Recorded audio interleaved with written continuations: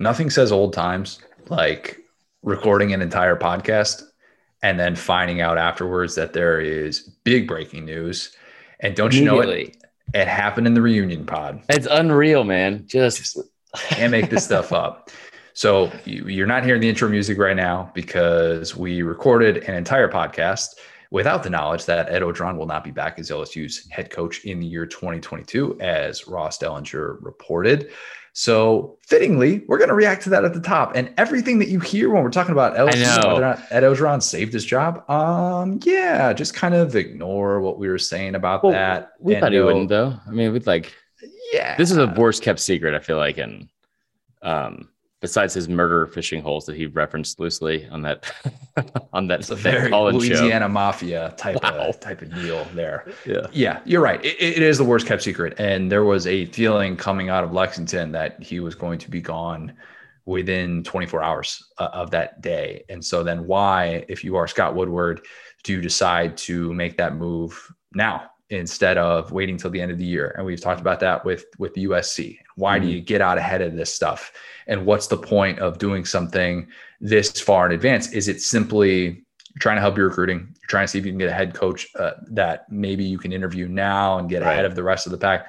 I don't know. What I do know is that probably before we move on from talking about Ed Orgeron, we should at least tip our cap in a certain way for the job that he did, because this is going to be overshadowed, right? Without doubt.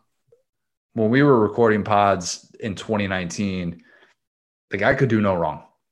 And there wasn't enough positive things that we could really say about him. And he went 49-17 as LSU's head coach, 13-5 in games against top 10 teams.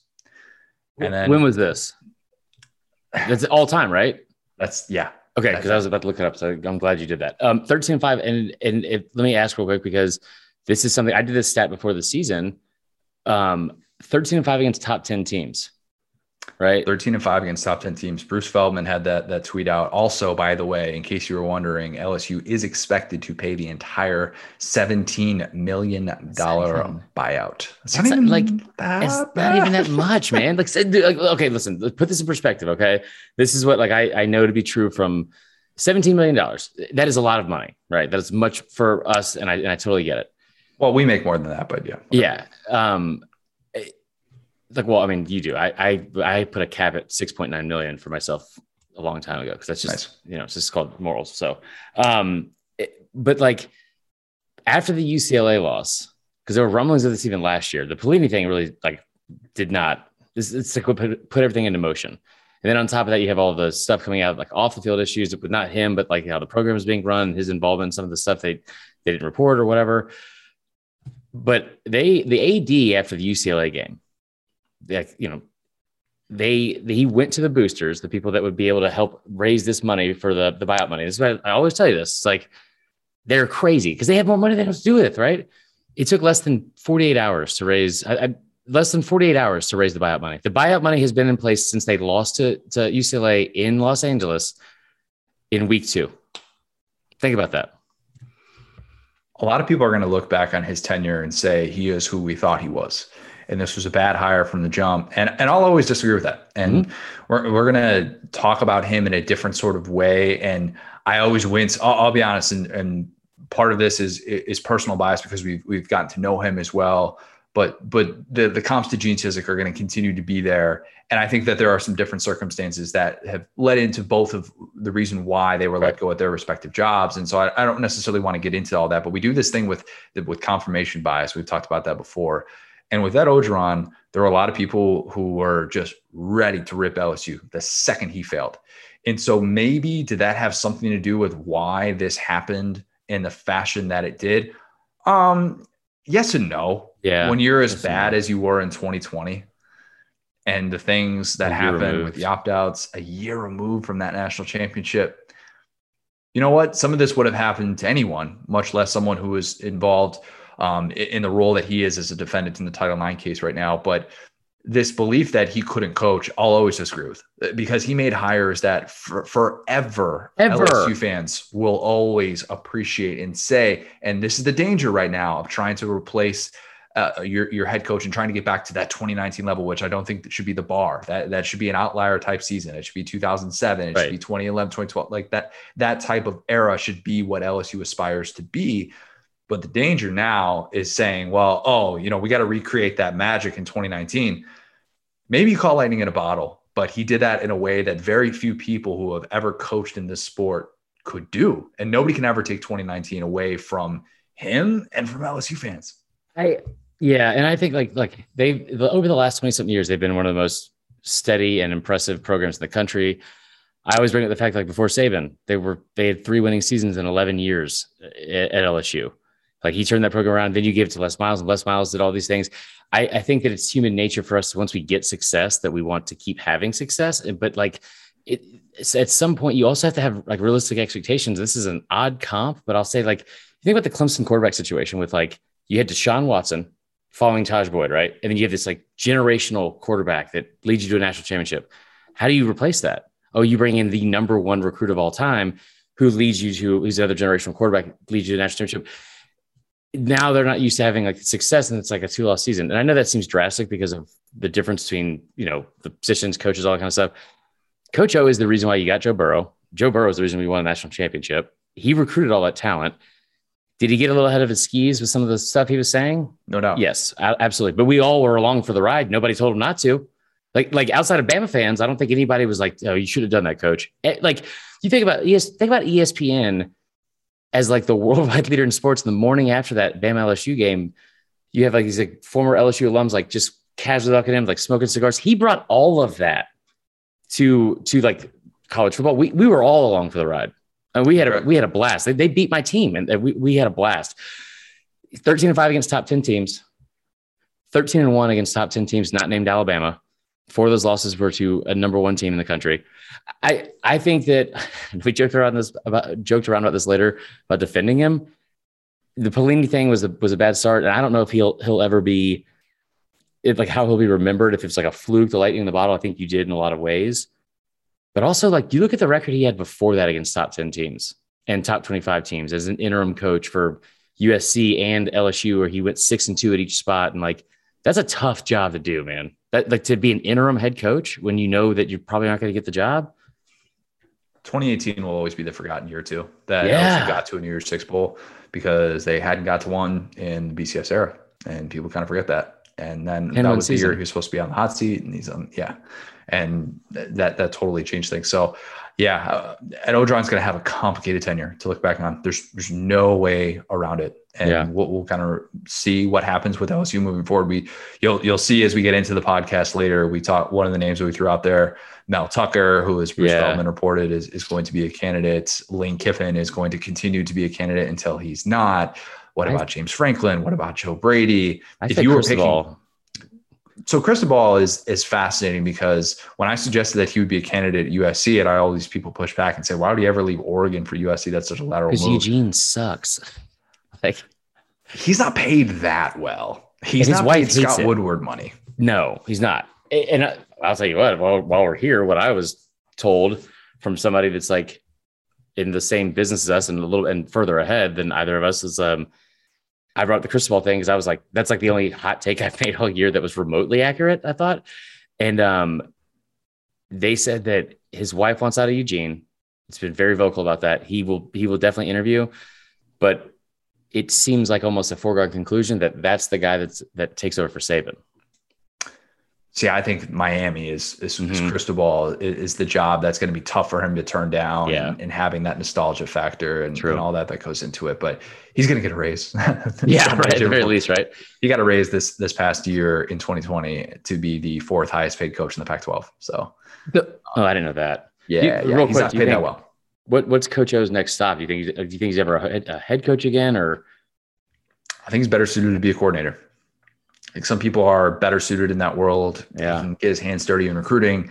Maybe he goes and becomes, I don't think he would do this from an ego standpoint. I don't think he's at this stage in his career, but it'd be fascinating to see him go to USC and be a part of that new staff there and be the defensive coordinator there. Because he could recruit the crap out of it. Yeah. Maybe he takes a year off. you could see him doing something like that. I have no idea, but I think he's better suited to be a coordinator than maybe a head coach. And I know that's kind of strange because he wasn't a coordinator before, but I think from an ego standpoint now, he's kind of like, well, look, I was one of the top 5 highest paid coaches in college football. I delivered arguably the best college football season of all time. A lot of moving pieces with this going on right now. Scott Woodward's going to bring out the wood, though. We know that. Yeah, and it's funny too, like because they're going to put it on TV, which is going to be a train wreck I can't wait for. But I don't know. You don't think so? Like, this season, somebody will put his ass on TV, guaranteed. Well, so that's the other caveat here. He's going to be with the team for the rest of the season, and then after 2020 or after the 2021 season, they will be making the change. And maybe part of this is because of recruiting, and you don't want the negative recruiting out there, so you can kind of just say, well, just come to LSU, and we promise it'll be the right coach for you. So you can kind of do something like that. But it's weird. It's going to be weird for the next month or so that he's going to be coaching there, and to know that he's just gone and he's not retiring or anything like that. Strange. I lived through the Dubose year in 2000 when he had won the SEC championship year before, and they were ranked third in the start of the season, the preseason, and they went 3-8, and they did this.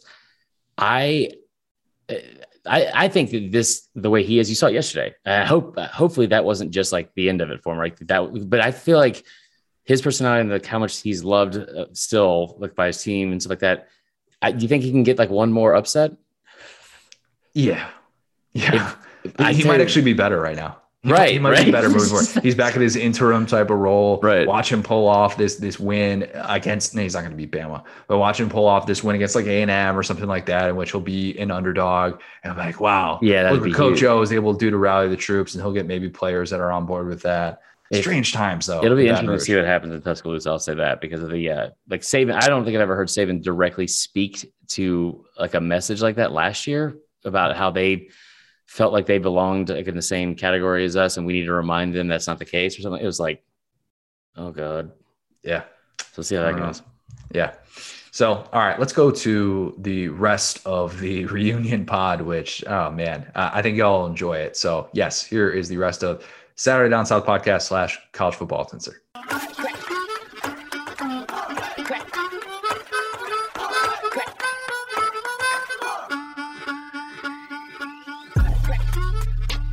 Hello and welcome to the Saturday Down South podcast and College Football Uncensored.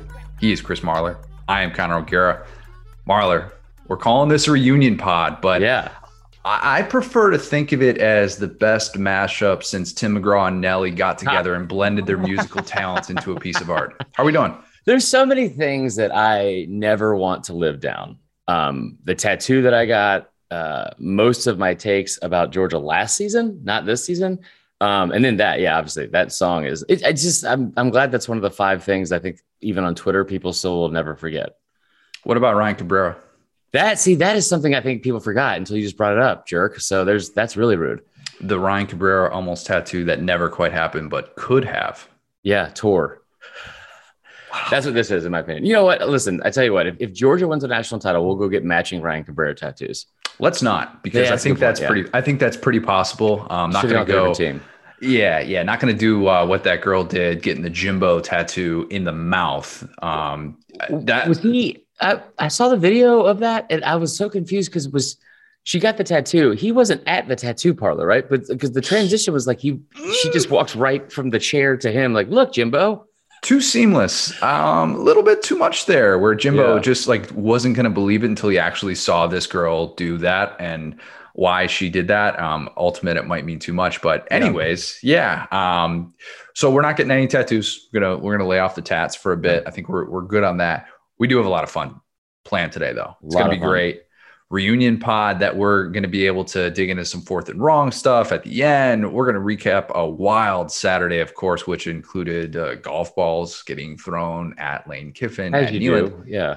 How else was that going to end other than in pure pandemonium, right? Like, yeah, and borderline violence. You know, when you get Tennessee fans involved with anything that is like, what is it? My therapist used to always call it self-destruction or self-sabotage. It didn't hit me until after the 20-minute delay that I was like, oh yes, this is how this would have unfolded. Of course, especially in Knoxville.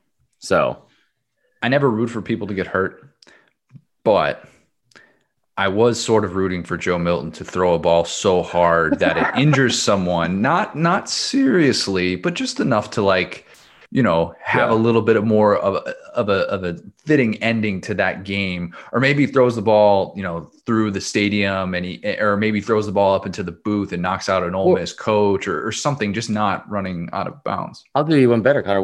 What if he just throws the ball at all? People are saying, I think Tennessee fans would have wanted that.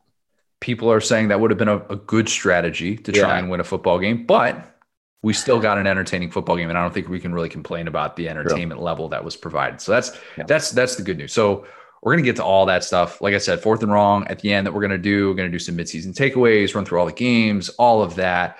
But first, so Marler, one of the things about doing our own pods, and by the way, just so that everybody knows, I guess we should probably say that at the top. Yeah. Reunion episode. Yeah. We're still continuing the format that we've been doing for the past. What have we been doing this for now? Like 10 months, 10 and a half months. Yeah. Yeah. Gosh. Wow. It's that long. That's crazy.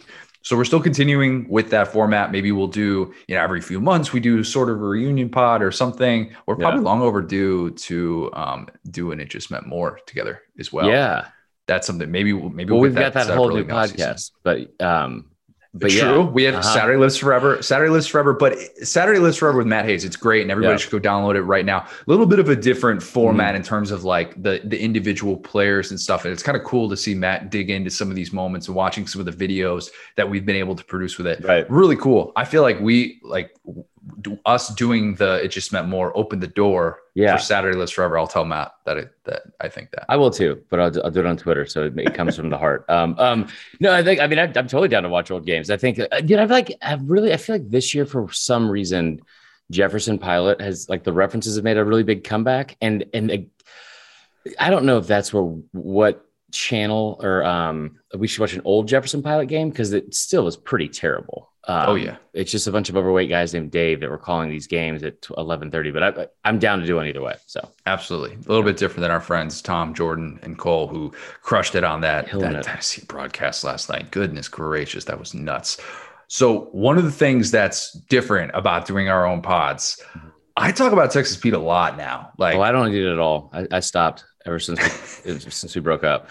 That is a bold-faced lie. Bold-faced lie. Video straight fire, as many would say. Texas Pete. It's Texas Pete hot take of the week, right? Yeah.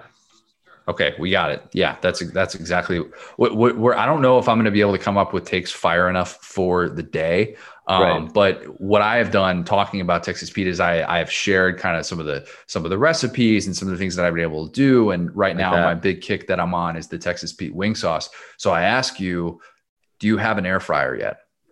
No. Gotta get it. We're not going to get into it, but as you know, a little bit of a transition over here in my life. So I didn't take any of these things with me to my new place. Michael Spencer Bilby has told me for like a year and a half, so you get an air fryer like yesterday. Yes. I've heard nothing but good things. We have one at the house. Oh, you just don't use it? Well, I have it, but we've done like nuggets and stuff with Texas Pete. Actually, both the buffalo sauce. So yeah. It is a game changer, as I've said many, many a time. I'm all about the chicken thighs with the Texas Pete buffalo sauce. Really, really good. If you are looking for new ways to mix up whatever you're doing in the kitchen, and it doesn't just have to be chicken-based things, Texas Pete goes on everything, as I've said before. Our producer, Dan Matthews. Well, cereal's a little. You know what? I'm not going to say no to cereal. I'm not going to say no. Frosted Flakes.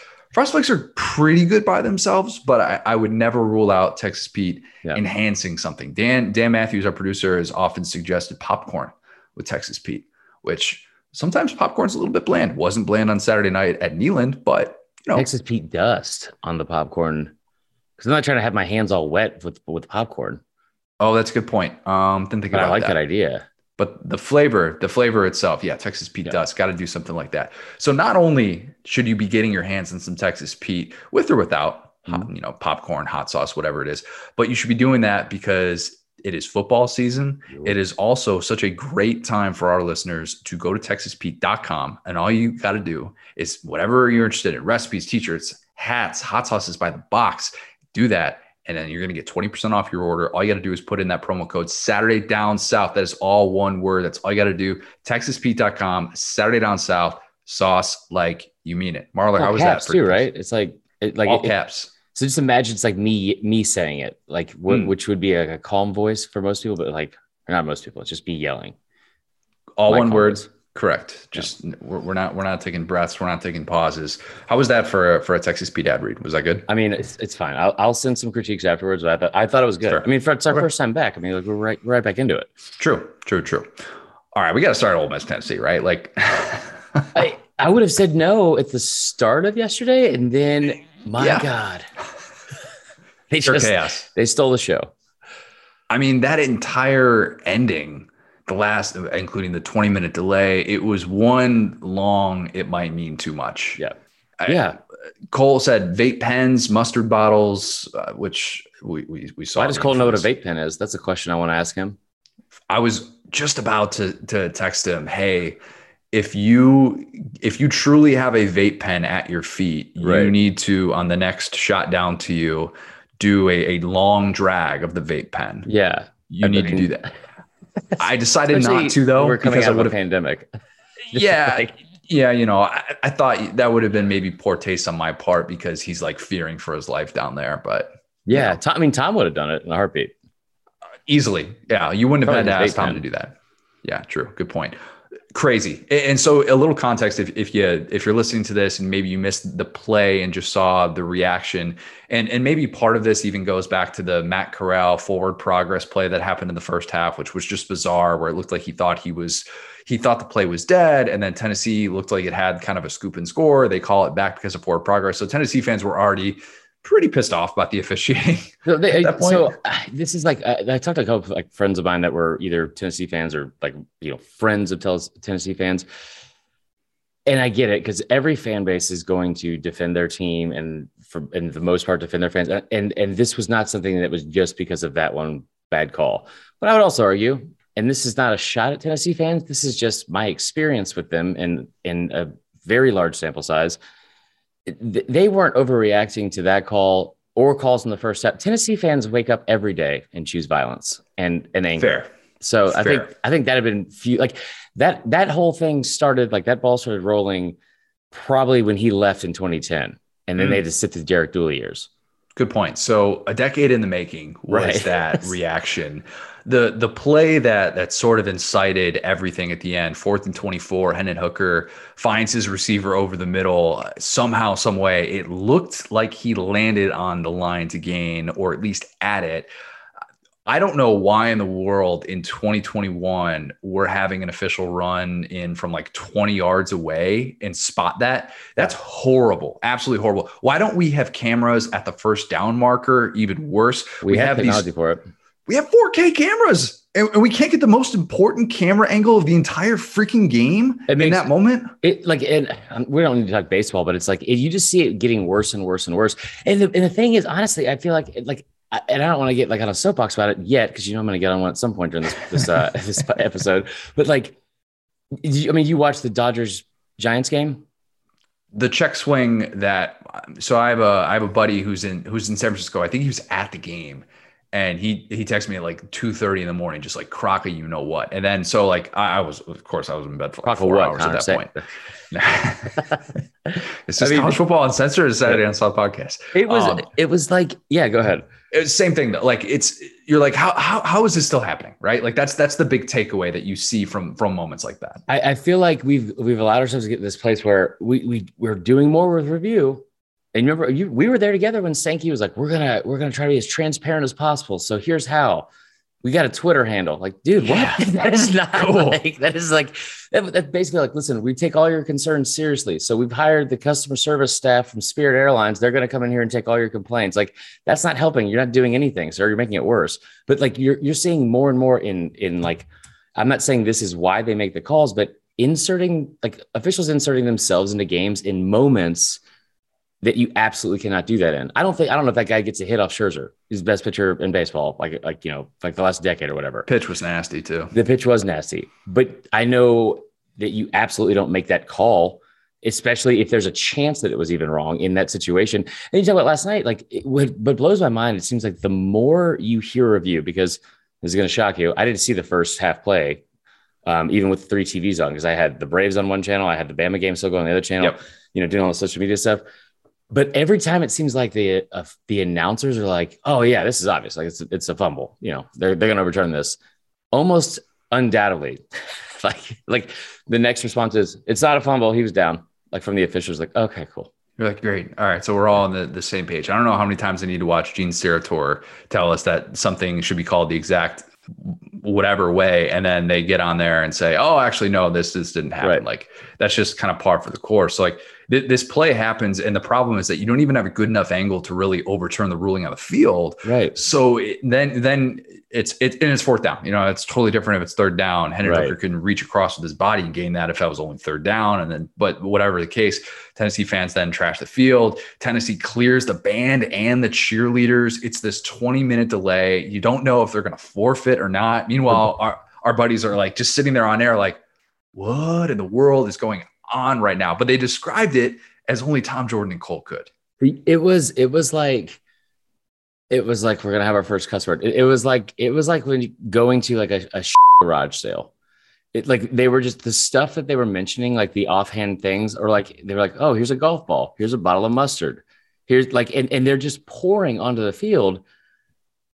And like there, as soon as it started happening, I was like, here we go. This is the Tennessee. And like, I'm not trying to say as a slight to Tennessee fans. I guarantee you we're going to get a lot of pushback, or you probably will, because of like people that haven't heard me talk about other teams in a while. Like I think I know a lot of good people that are Tennessee fans. Same. But I don't think that at any point what they were doing, I think they get to a point where a majority of them will wear this as like almost like a badge of honor.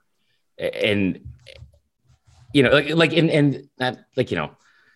like a mob mentality is very easy to get into, especially in a setting like that. But I mean, because it wasn't one person. It was a, like I saw a few things like, you can't get mad about, 10 people doing this or 100 people. And it was like, if 100 people were throwing that many water bottles, I just like. Here's my take on this. And then I want to get your take on some mustard theories that I might have. The idea of throwing stuff onto a field. Do we really need to come out and say whether or not we're pro or against it? Russillo put this best. He was like, basically, hey, I don't think anybody really is. There's not really an opposite side to this discussion. We don't really all need to come out and scold Tennessee fans who like, let's be honest, plenty of them are looking at that situation knowing that, it's a bad look. It's a really bad look. And in that spot, you would hope that you'd handle it better. It didn't. It happened. Tennessee's going to get punished from Greg Sankey. By the time the people are listening to this, they'll have already seen the statement. They'll have probably already seen the punishment. If you're going to get fined $250,000 for rushing the field, I can only imagine what it's going to be for having behavior like that in that moment. So I'm not going to sit here and criticize Tennessee fans in that sort of way, because everybody knows, like everybody watched that and was like, this can't happen. This can't happen at a sporting event. This felt like a 1975 sporting event that we were watching.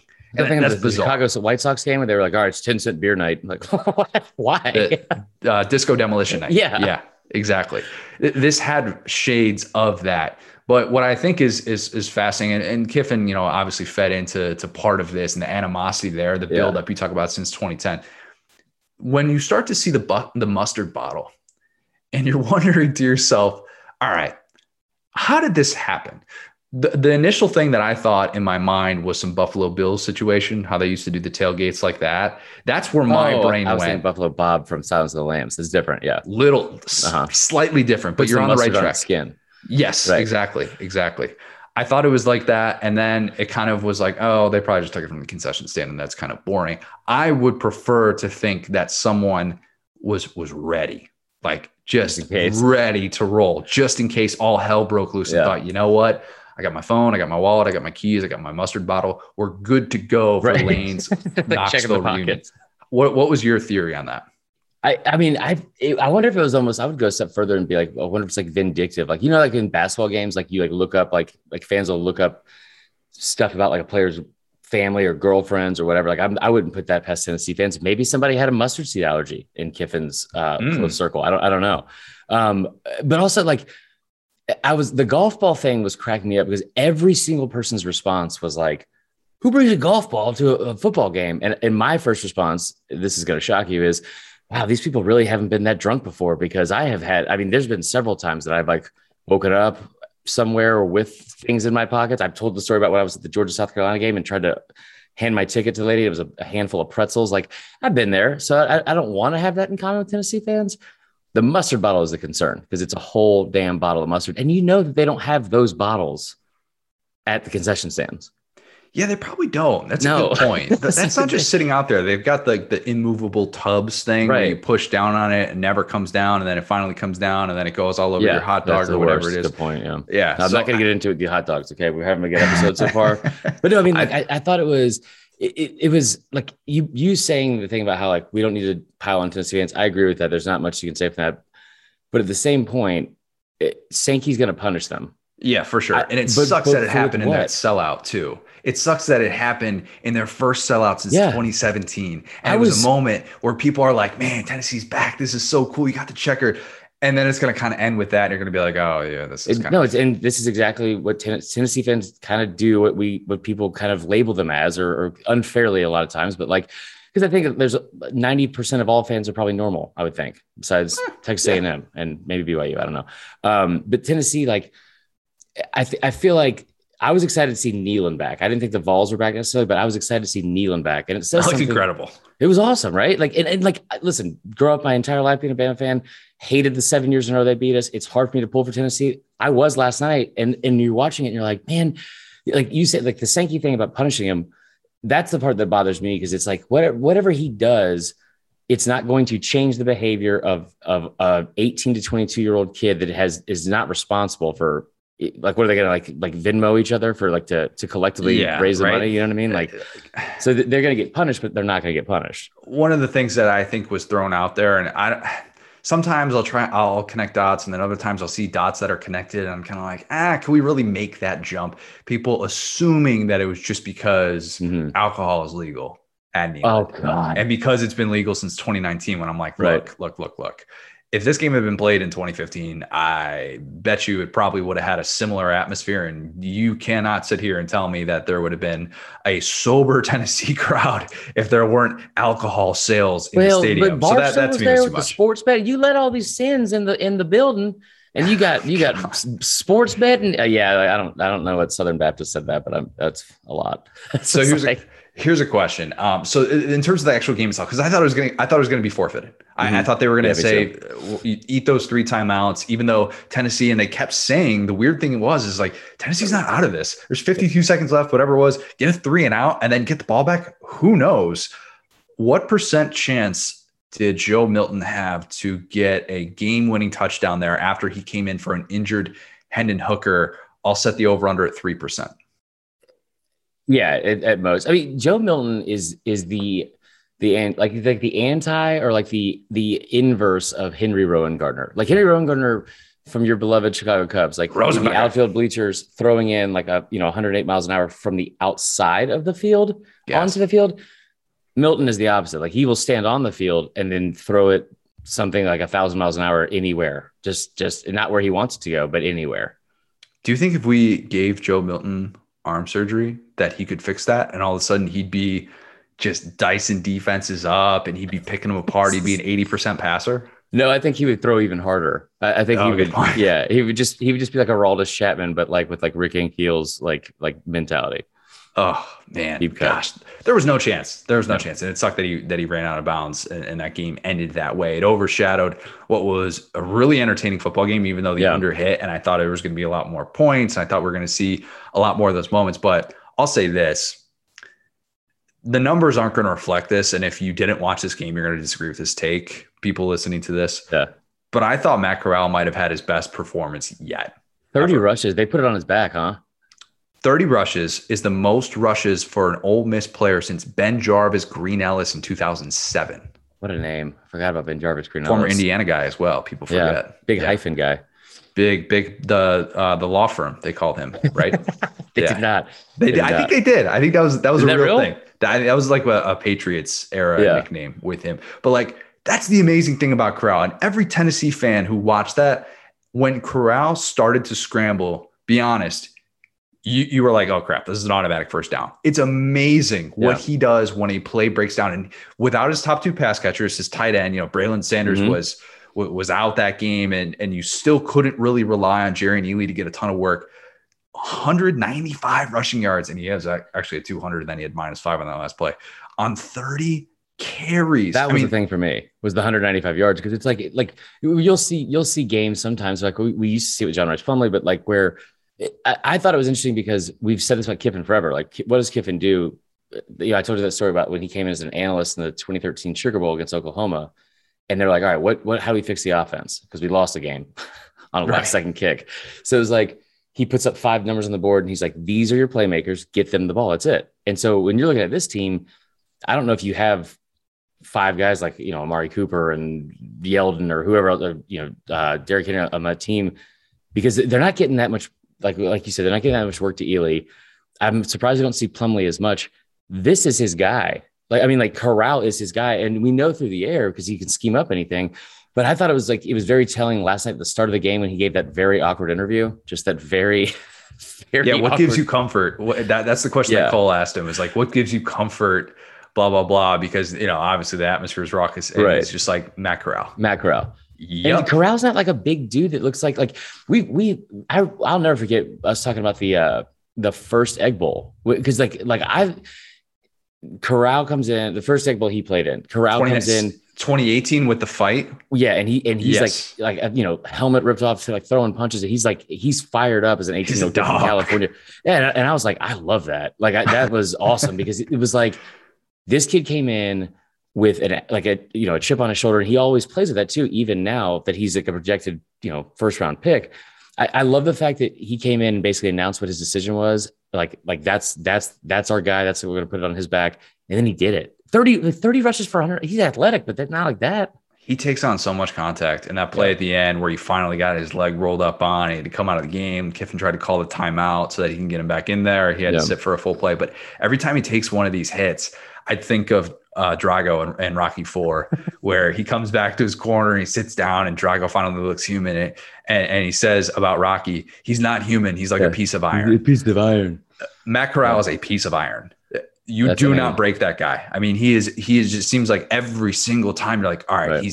he's not going to get up fast from this one. He just bounces right back up, and it's like no big deal. And he just, mentally too. I mean, you think about the interceptions from last year, unbelievable. And he finally threw his first interception in this game, a play that he forced, kind of understandable given the circumstances and given the lack of separation downfield. I continue to be blown away with him. We're going to talk about Matt Corral a little bit later in our Heisman discussion. Any more takeaways from a wild, wild game? Man, I tell you what, Hendon Hooker is not getting enough credit in this, from anybody in the media, from us. He's great. He's been such a, you know what he's been, man, for that team, that fan base. And this is something that Tennessee fans, and it's ironic about how the game ended, but Tennessee fans haven't heard this used about anything involving them, their program.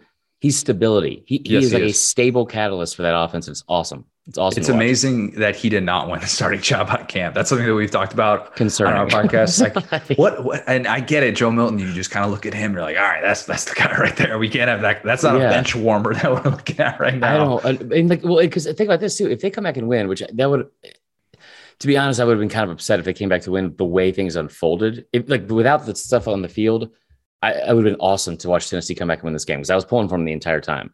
But another, 17 to 26, 233 yards. And he also has a Corral-esque game with 23 rushes for 108 yards. I mean, his numbers have been fantastic. And it's just I don't know why he's not getting more attention. So he's 5th in the country in quarterback rating coming into this, ranked ahead of Matt Corral. Yeah. Amazing what he has been able to do during his time as a starter. I hope that he can. I hope that he's able to come back and be healthy. We'll get more information on what exactly the severity of his injury is, and hopefully he's back, because I can't watch any more Joe Milton at all. All right, SEC East Championship, Kentucky, Georgia. Marler, can I confess something to you? Oh God, you converted me. To what?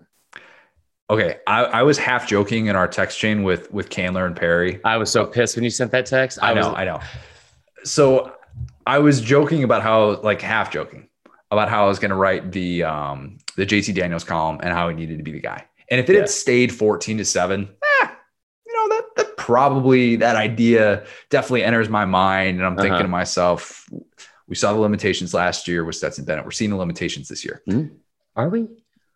But then I watched some of the plays that he made against a top 20 Kentucky defense, especially the last throw of the day. There's going to be some people on here that are, because I know that no matter what, I'm wearing a Bama shirt right now as somebody that's admittedly a Bama fan.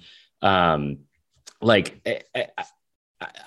going to be some Georgia fans on here who are going to be very confused because of how much I slandered Stetson Bennett the fourth last season. Same.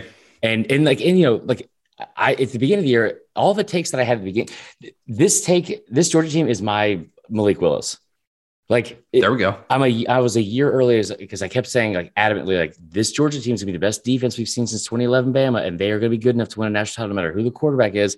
And I was a year early, and this team is good enough to win with anybody quarterback. But I'm not going to stand for Stetson Bennett, but I am so over the JT Daniels hype, and I did a bunch of deep dives leading up to this strictly for this argument because it blows my mind how I think I know why the psyche of all of it for Georgia fans. I really do. I think it's a whole thing.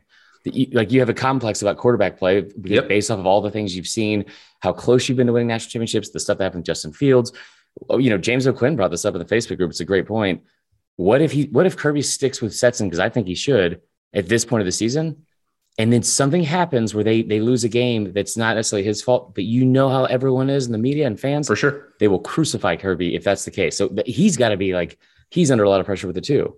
So much pressure. And look, I was that person, and I've been that person all year saying, JT takes the offense to a different level. He can stretch the field a different sort of way. And then the more and more you watch Stetson, and it wasn't just the second half against Kentucky, so I guess I should back that up, but it was also seeing what he did last week against Auburn, where now he can execute Todd Monken's offense. He can actually stretch the field. He can make all these throws. Remember 2017, 2018 with Jake Fromm, how frustrating it was to watch him run an RPO, and he would never keep it. Stetson can keep it, and Stetson can get 15 yards for you just like that when everybody's keyed in. Yeah, and I said after the Bama game last year, that game could have been a very different outcome, and Georgia could have easily won that game by 17 points instead of losing it because of the fact that he missed a couple open guys. He missed, But here's what impresses me more than anything about Stetson Bennett, because I think JT Daniels is one of the most overrated pieces of I don't like fiction that we've seen in this conference in a long time. I really do. I think it is the whole Ryan from The Office thing. Are you in love her, or are you in love with her, or are you in love with the idea of her? And I'll tell you why, because the fact that, but Stetson Bennett, your entire fan base, for the most part, blamed last season's shortcomings on him. Well, if we would have had JT Daniels for the full season, look what he did against these four teams, right? If we had him against Florida and against Bama, we probably would have won those games. We would have done the playoff. Blah blah blah. Hindsight's 2020. Backup quarterback's always a favorite player on the team, but they blamed Stetson Bennett for so much. He's too short, and that offense was limited last year. I'm going to go ahead and tell you right now, it might have been limited because you had Todd Monken, a new OC coming in, and a new offensive line coach coming in. Talking about Matt Luke, offensive line coach, Georgia football. There it is. And then you're doing everything on Zoom, so you don't know the full offense. Everything was limited for them. And then this kid is fourth string this year behind another 5-star freshman you bring in, and then Carson Beck and all that kind of stuff. And the entire fan base is just wrote off the season because of him. He didn't transfer. And in this day and age, that says a lot about somebody's mental toughness and their character, especially at that position. But this kid's come out, and he has, you can say it's a game manager, whatever. I love all the arguments. The offense isn't explosive.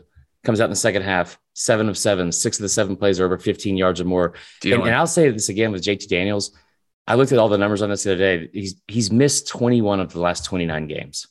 He's missed 21 of the last, and you can't help being hurt. I get it. But in those 8 games he played, only 2 of those teams were ranked. Only 2 of those teams even had a record over 500 at the end of the season or currently with Clemson. He hasn't played any competition that is impressive. And when he does play the 2 ranked teams, or when he did play the 2 ranked teams, they won by a combined 10 total points. Yeah, he struggled against Cincinnati. There were a lot of things that Luke Fickell and Marcus Freeman did with that defense that kind of perplexed him a little bit with the way that they were able to send pressure. He's excellent against the blitz. He had the highest passer rating of any quarterback in the country last year against the blitz. How is he even getting up off the ground after he gets hit, though? That's part of the problem, is that this is now a thing. It's not like he's just coming off of the ACL again. It's a lat. It's an oblique. And I'm not going to sit here and like say a kid is soft to take some of the hits they have to take in the SEC. I will. I'm not I won't go there, but I'll say this. The chemistry that you see with Stetson and Brock Bowers and Ladd McConkey, that throw that he made to Brock Bowers isn't even looking at him. He's not even looking. And Gary, say what you want about Gary Danielson and his on-balance line and all. That throw was 6 yards away from him, and he just looks up and it's just there on him. That's the type of stuff that you're not necessarily going to see the box score. You're not necessarily going to be maybe amazed by if you're not looking for it. But that's also not the type of thing that you can take for granted. And at this stage of the year, there's no way that JT Daniels has that chemistry with those guys. And Bowers and McConkey, those guys are, they're proven to be everything. Darnell Washington has like one catch in this game. It's a nice play. It's a really nice play. But if you look at, I think it was 9 catches for 82 yards combined from the likes of Kearis Jackson, Darnell Washington, George Pickens, Eric Gilbert. Those 4 guys. It is the unreal. Pi Cap intramural championship team is like all I could think of. Like it's like the Fiji intramural championship, like flag football team is out there playing football for Georgia right now. Like you have these 3 white dudes that are just tearing it up. And like they're like very unassuming. All of them were like, would have been third string at worst at the start of the year. But my biggest thing too is like you look at the identity of this Georgia team, because they're starting to get fun to watch, man, even because we all see it coming. Right. And I think their fans kind of know it, not in an arrogance, but like a very quiet swell of like confidence. Like this is different. This looks 2019 different. LSU, the fans started to sense this is different. This is special. And I will not compare this fan base to that fan base strictly because I know how this will turn out with living in the state and how most Georgia fans are. Because you even talked last week about the whole, like, how come no one's giving us any respect? Like you're ranked number 1 in the country in every single poll. You have the best odds. Like you're the best team in the country, hands down. I've been saying that since before the Bama Florida game.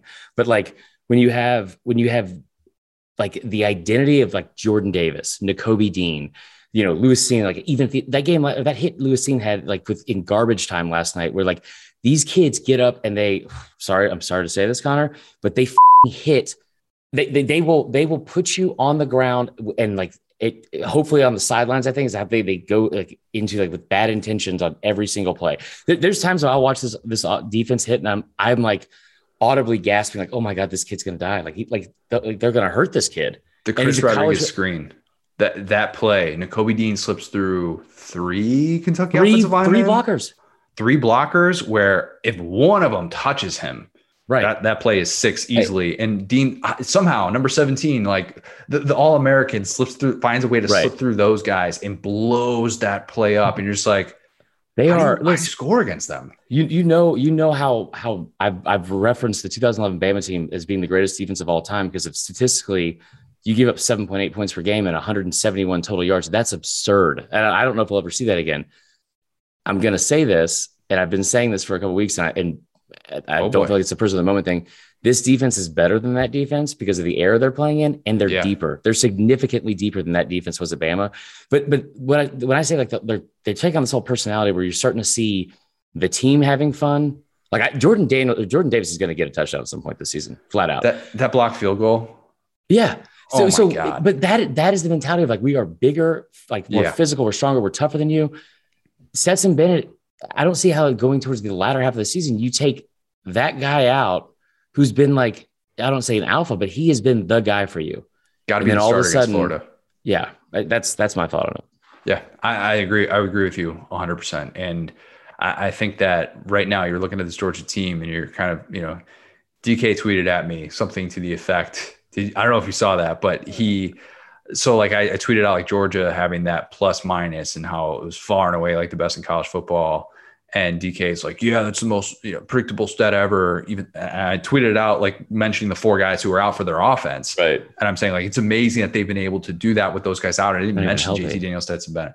And then like he said like, oh, it's so predictable, blah, blah. Look at the competition. It's like, all right, so they've faced 3 straight top 25 opponents. Like Kentucky has the SEC's leading rusher, the SEC's leading receiver now. When are we going to start to give Georgia credit for being heads and shoulders above everybody else? And that's the incredible thing about this team is that they're now getting downgraded for beating teams so badly and so isn't that tough? That's tough, right? I'm serious. Like I agree with you. I don't. The standard they're setting, it's like it's so hard for anybody to give credit to anyone if it's not their own. Nobody deserves credit. Nobody at all. So, and this is one of the numbers I looked up this week when I was looking at this Georgia team, because I've been fascinated at like what they've been able to do all year. Because you can look at any of the defensive metrics and it's almost boring because they're in the top 5 and everything. They're number 1 in most things. I was looking at the fact that look at the names they've shut down this season. Like the leading rusher, like the individual with the highest total, like in like rushing this year against them was the kid from UAB. He had 13 carries for 61 yards. Kevin Harris, 15 carries, 31 yards. And you can say, oh, well, it's a bad South Carolina. Okay, then who's the kid for Justin Ross, who I watched in person torch a secondary before. He had 4 catches for 26 yards with a long of 12. And that's when you put a freshman coming off a torn ACL against them in game 1. Like the names they have shut down, Tank Bigsby, 10 carries, 28 yards. Chris Rodriguez is the SEC leading rusher behind one of the best offensive lines in the SEC, maybe the country, 7 carries for 7 yards. Had 100 against him last year too. That game means more to him as well because that's his home state. And he talked the talk beforehand and was like, hey, look, I think we're going to be able to run the ball against him. Liam Cohen basically abandoned it and was like, we're going to try and get you out in space. They try and dial up the screens and stuff because you don't run the football against the team. I actually thought here's the crazy thing. I know we can talk about spreads and stuff like that and say what you will about the last second time out by Mark Stoops. I loved it. I loved it. I'm sure you did. I know you didn't gamble on it. That's why you loved it. I kind of like it too, even though I bet on it. Look, I actually think Kentucky played really well. Yeah, I do. How about Cohen? He needs to be. I voted. I said before the game, if he dials up 2 offensive touchdowns in this one, like Liam Cohen for the Broyles Award. I don't know if that's why he would win it, but I get what you're saying. But and I love that your pronouns are he and Liam. Correct. Right. Correct.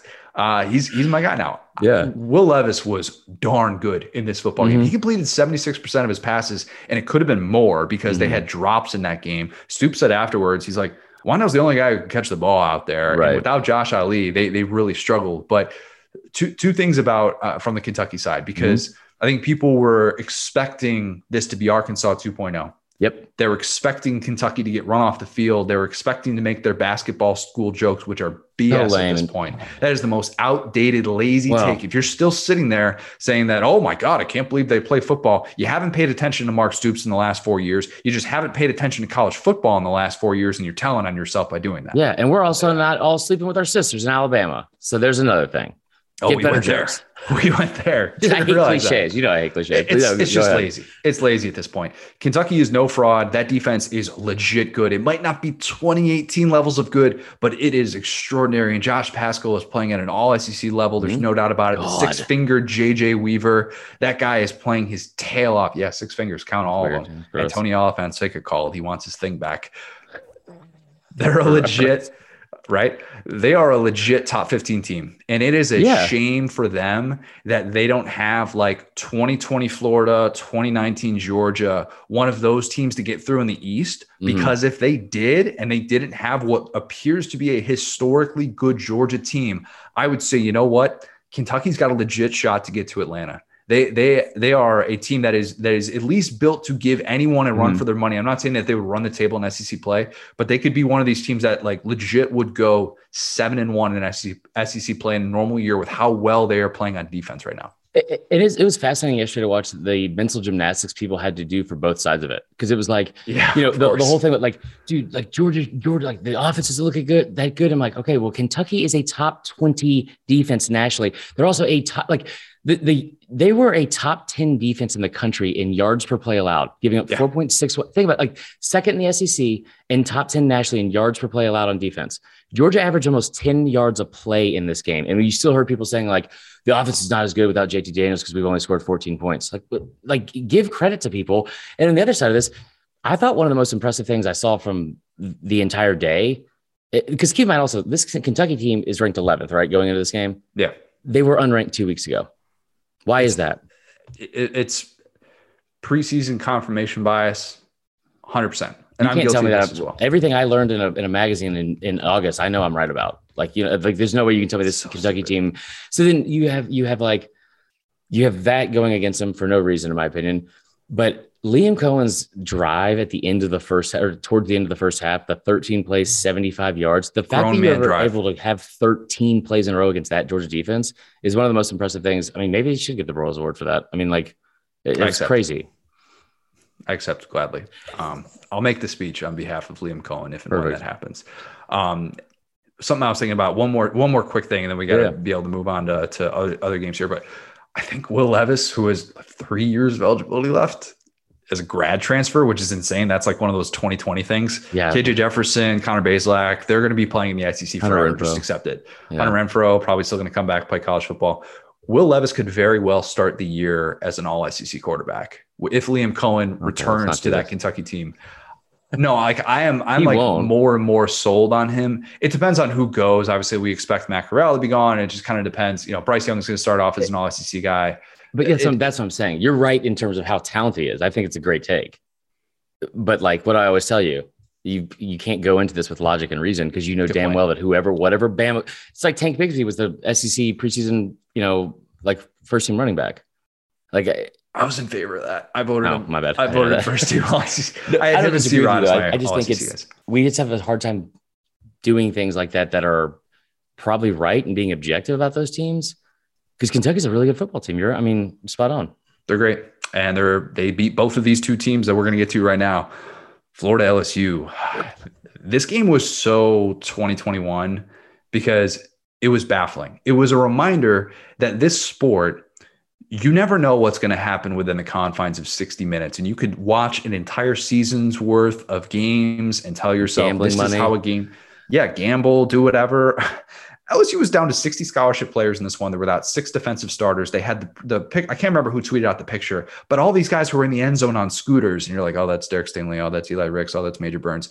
They're top 3 players on the whole team. Their most talented 3. Like it wasn't just they had 6 starters out, and the numbers kept changing too. I didn't know 6 defensive because I thought it was 6 total. And then you talked like I think Mickey said 8, but it was like you have 6 to 8 starters out, and they're your best players. Eli Ricks, Derek Stingley Jr. I was in Baton Rouge 2 weeks ago. Derek Stingley Jr. went in the same state, and he's out. And then Kayshon Boutte.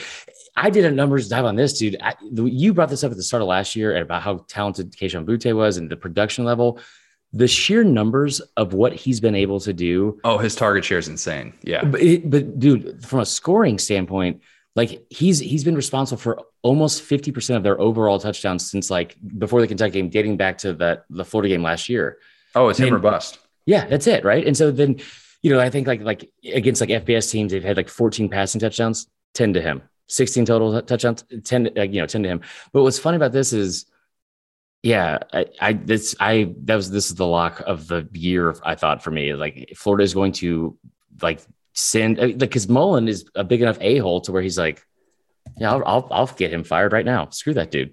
Gosh, this game was, it was wild. And look, I was wrong about this. And I said that I thought that Florida was going to find a way to win this game by a touchdown. And that, of course, did not happen. But I picked LSU to cover just because of sheer cosmic forces that say when LSU and Florida play football, it can't be more than a 7-point game. That's just not the way that it's allowed to work because last year defied logic. Last ranked pass defense in college football against the number 1 passing offense in Gainesville, and LSU won that. And this was similar to that because of what Ty Davis Price did. Who in their right mind? This wasn't a prop bet. Mickey Sherry said because Auburn, he's like, how come we don't run the football? I'm like, because you're not any good. You're very bad at it. You're the worst at it. You're very bad at it. They're so bad at it. How come I don't sing Adele songs at karaoke? Because I can't do it. I can't get on that level. I haven't listened to the new album. Lauren told me that the new song it just came up on her Pandora, but it's pretty good. She's never not come out with an album during a breakup of mine. It's just that's the gift that keeps on giving. I love Adele. But no, I mean, like you said, the prop bet thing.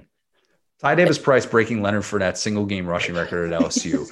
If anybody had said going into this one, oh, what's going to happen today is that LSU is actually going to have a running back set the program record for rushing yards in a game, you would have looked at them. You would have laughed them out the room. You would have 100 yards rushing. State. I would have had the same reaction. No way. And then Florida does Todd Grantham does a very Todd Grantham thing and pukes on his shoes. Just Simple as that. There was nothing he could dial up. Twitter searching Todd Grantham on Saturday was fun in a sick, twisted way. Florida fans, I know. And look, I'm here for you. I am, because especially when you see your head coach come out and say that his impression of Grantham didn't change after watching what LSU just did to him. Oh my God. Yes. If Dan Mullen doesn't say something stupid after a game, that's the fake news right there. Look for the real quotes. He is like the 17-year-old girl in a small town who like finds a dude in the leather jacket. It's like, Mom, I can change him. Like, no, that kid smokes like Marlboro Reds and he's going to leave you to go to junior college. Like that is, you can't change Todd Grantham. He is who he is. Is that like a 1980s coming of age movie? I say Footloose, I think. I don't know. Like there's a different example I want to give, but it was okay. I mean, like, Footloose, but Grantham hadn't been bad this season. No, and I mean, I watched him. I watched what Bama was barely able to do, like running the football, which I don't think that doesn't need to be the benchmark. I don't know why the 2-point loss became that for them, but like you'd only given up 36 points in the last 4 games against SEC teams, and Florida fans saw this coming though, and they saw Vandy have these long scoring drives and go right down the field and then miss kicks with a Bama kicker, of course. Yeah. And they saw these little shades of, oh, wait, maybe this front seven, they have some holes in that group. And good look, I'll say this because it's part of the conversation. As bad as that game was for Grantham, as bad as that game was for Mullen, and we'll get to more of the Mullen side in a second here. Good for Ed Orgeron. And that showing came a week too late, I'd argue. Well, like a year too late, but yeah. Yeah, probably a year. Could have used that about mid-October of 2020. Yeah. I was there last week in Lexington, and that looked like a dead man walking. And if there was ever a time in which you would think this team is going to fight for you, it was supposed to be last week. And then go figure, it's 11 a.m. in Death Valley, which, as you said, that's just weird vibes altogether. And it turned out to be a game that nobody could have seen coming. 3 consecutive wins that Ed Orgeron now has against Dan Mullen. That's pretty cool. He's a pick 6 in the swamp with a first-year quarterback from being 4-0 against him. Yes, I was there that day as well. Yeah. Still the loudest game I've ever heard. Maybe we're bad luck for LSU, because I was at Auburn, LSU the week before in Baton Rouge. You were in Lexington the following week. And we were at Auburn and LSU 2019 when LSU had its closest win of the season as well. So we tried to even jinx the 2019 team, but it didn't happen. Yeah, but I would say so. I still think the hay's in the barn with Orgeron. The money's collected. He's gone. Yeah, he's gone. The Mullen side, though.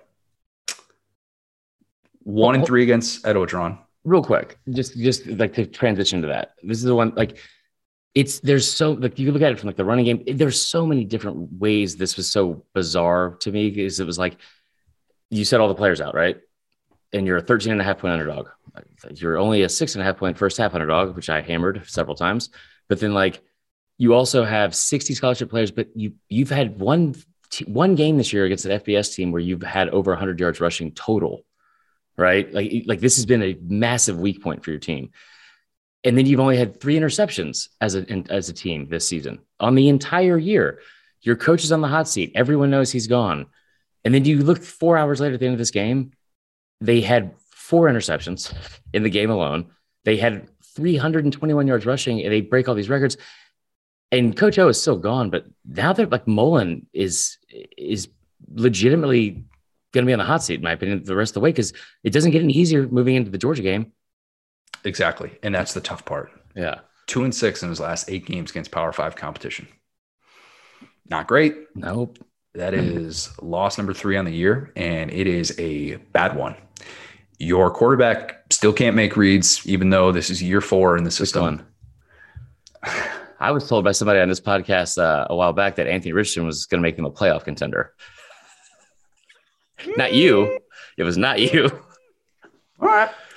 I'll say Anthony Richardson needs to be the guy moving forward, and that's abundantly clear after watching that game, despite the fact that he made a very redshirt freshman-like mistake twice in that game, including that last throw. And it's just like, man, you got to be able to get rid of that ball. He was transparent afterwards, said that's the type of thing you can get away with in high school. You can't get away with at this level. The problem is that not only does it look like Dan Mullen has continued to put his faith in Emory Jones, even though it is, and look, I've praised Emory Jones, but it is now clear you're doing your team a disservice if you're still trying to make this thing work, and you can't worry about if he transfers at this point anymore. Anthony Richardson has to be your guy moving forward. It's as clear as that. The defensive coordinator you kept, even though everyone wanted him gone, had zero answers to a previously dormant LSU offense. And this comes back to Mullen. And I know, look, there might be some Florida fans who say, hey, Florida's actually 7-0 because Dan Mullen, his team, has the total yards advantage won yet again. So are they really a 3-loss team? I don't know. You can decide that. Yeah, that was good. The buyout is $12 million. That's nothing. It did not change with the new contract. And if you're looking at this from a logic, it didn't change with the contract extension that he signed where he gets bumped up to $7.5 million. And look, he gets the pay increase, so that's kind of the benefit. But from a Florida standpoint, we've said coming into the year that if things fall apart, Dan Mullen could resign, he could be fired, and it wouldn't be the most shocking thing in the world. And I'm not saying that Scott Strickland is going to pull the trigger on that. Mm-hmm. I am saying, though, that he has an out if this gets worse. And Anthony Richardson, how that impacts this, I don't know. After the game? So he went back after saying, like, I'm a Gator right now, which we'll see what happens. I kind of read that and I was like, that's a kid who doesn't have a whole lot of experience speaking to the media. He's going to regret that one. And then he came out and he tweeted a message later like, hey, I'm a Gator through and through, blah, blah, blah, whatever. Yeah, I'm sure he came up with that idea to tweet that. Oh, totally. Yeah, that was definitely just him and not a media relations person saying, Anthony, you want to take to social media? Maybe that's a good Dan Mullen right there. Thank you. Dan Mullen's in a really bad spot right now. A really bad spot. We overreact to these things sometimes, but I watched that game and I thought, man, what a horrible look based on the decisions that he has made, and to lose in that way to a rival like that, to lose to two historically bad LSU teams. Historically bad. Can't have it. Worse in the country. And and here's my thing with it. I think that Tyler, my co-host, has said this like his, I don't think it's that hot of a take, but like Mullen to the NFL makes sense. And Mullen, I don't think he gets fired. I think that Mullen, because I don't know who you replace him with if you're Florida. I don't know what coaching candidates we are going to have that are as good of an offensive mind as he is. But you had the opportunity to fire him last year, like not Mullen, but Grantham. And there was a little bit of an excuse of like, well, we gave up a lot of yards nonstop, but we did it to Bama and Oklahoma and these like traditionally like high-powered offenses. Sure, you should have fired him when you had the chance at that point, but you stuck with him and you knew that your job was going to be associated with that in a very, very like fair way. Like and I remember having this conversation with you last year. The buyouts, if it wasn't anything during a pandemic, it's absolutely nothing now to raise $12 million, especially at a school like that. But the thing that bothers me that I talked to one of our listeners, Cav Harris, about this, and we met him at media days, like big Florida guy, yeah, and he's such a logical dude. And we were talking about it. And he goes, the problem with Mullen, it's not that doesn't bother me. It's not that like the recruiting people have like all that kind of stuff. Because I think that Mullen is confident in stuff that he can develop talent. He's not as worried about recruiting. It's being consistent with the effort. It's like the reason he said this after the Kentucky loss, he's like, we lost that game because of preparation. Because you go into he goes into games like I used to go into like comedy sets like 2013, like, oh, I could just drink a couple beers and I'll figure it out. Like I'll be funny up there. I don't need to like do any practice. Like he goes into this like overconfidence with stuff where he thinks I'm smart enough to get out of this. If we get into a jam, we're more talented than this team. Like I did this at Mississippi State. That's truly what I believe. I think he does not put the full amount of effort that might be required in a program like that.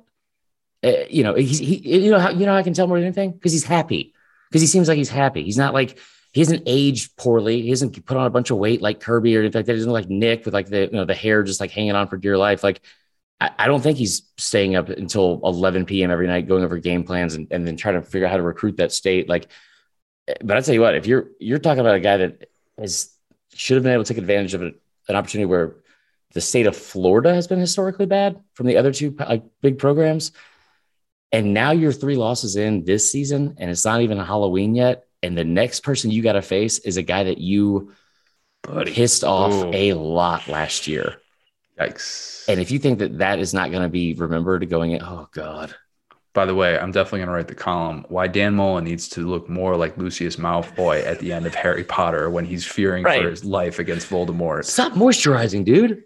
Yeah. Just look like you haven't slept in a week, man. Figure it out. Yeah. Let's go to Auburn, Arkansas. I'm going to give Bo Nix some praise here. For real. Kid balled. He absolutely did. I was totally off on this one again. I need to stop assuming that Bo Nix on the road is the thing anymore, because I think it's Barry Odom's a good D coordinator. You got to stop doing that. Barry Odom's a good D coordinator. I'm not going to back off that one. Not a good start. This game was, and his game plan has worked in the past against certain offenses. Against this Auburn team that very much recognized early on that Jalen Catalon was not out there. Yeah. And boy, Miles Slusher had a rough start to that one, biting on that fake. Bo goes over the top. Dude. See what I did there? Bo over the top. We almost had another F word there, Connor. But he gets two huge deep touchdowns in this game, going over the top against an Arkansas secondary that he didn't really look like he feared. And even that interception that he threw when it was 14-3, and that could have been the pivotal play for Arkansas, Bo Nix is like, you know what? I'm going to take some deep chances, because when you don't have that all SEC, that potential All-America guy in Jalen Catalon back there, it does change what you're able to do defensively. He plays in the box. He does so many different things for that defense. It would be that impactful and that noticeable, though. And it was. And look, I'm not saying that Arkansas absolutely wins that game if he's playing, but credit Bo Nix, because he came out there, he made throws, and unlike the first half against Georgia, he actually got help from his receivers this time. Yeah. He just looks more comfortable, and he steps into throws. I said that, and I'm interested in your take on this. I said coming into the year that his upside, the Bo Nix upside, would be 2018 Felipe Franks.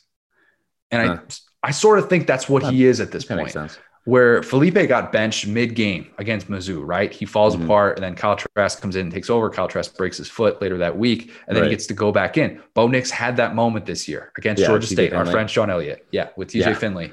And ever since then, Bo Nix has been really good. And look, I know that he had his struggles against Georgia, and he wasn't going to win that game. He will continue to have his struggles. He's going to continue to have his struggles. Yeah. Yes, he will. And like a Felipe, it's not like he's turned the corner good.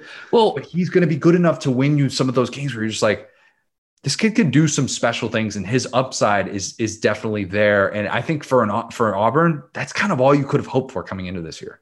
So I like on the surface level, I like the Felipe reference, because it does make sense, like, to a degree, but at the same time it doesn't, because I think Felipe is yet another like victim of like the preseason confirmation bias or whatever he said on the sideline against Miami in 2018 or 19. Oh, I was there. I remember that. That was fun. I think that's what people just like, this guy, he doesn't care. There was like, I think was it Brian Greasy? It was like made some comment about how he wasn't a good teammate or something stupid, like just a baseless like assumption or so, like some speculation or some crap like that. But Felipe Franks had 27 touchdowns and 10 interceptions, or 27 touchdowns and 6 interceptions, like in 2018 or 2019. And then last year he was like, I think it was like 14-3. Yeah. Like, I mean, like his numbers were actually really good. He didn't turn the ball over, like, because we just kind of viewed him as this like erratic. I have a good arm, but I'm not very accurate. He was a very, very good quarterback.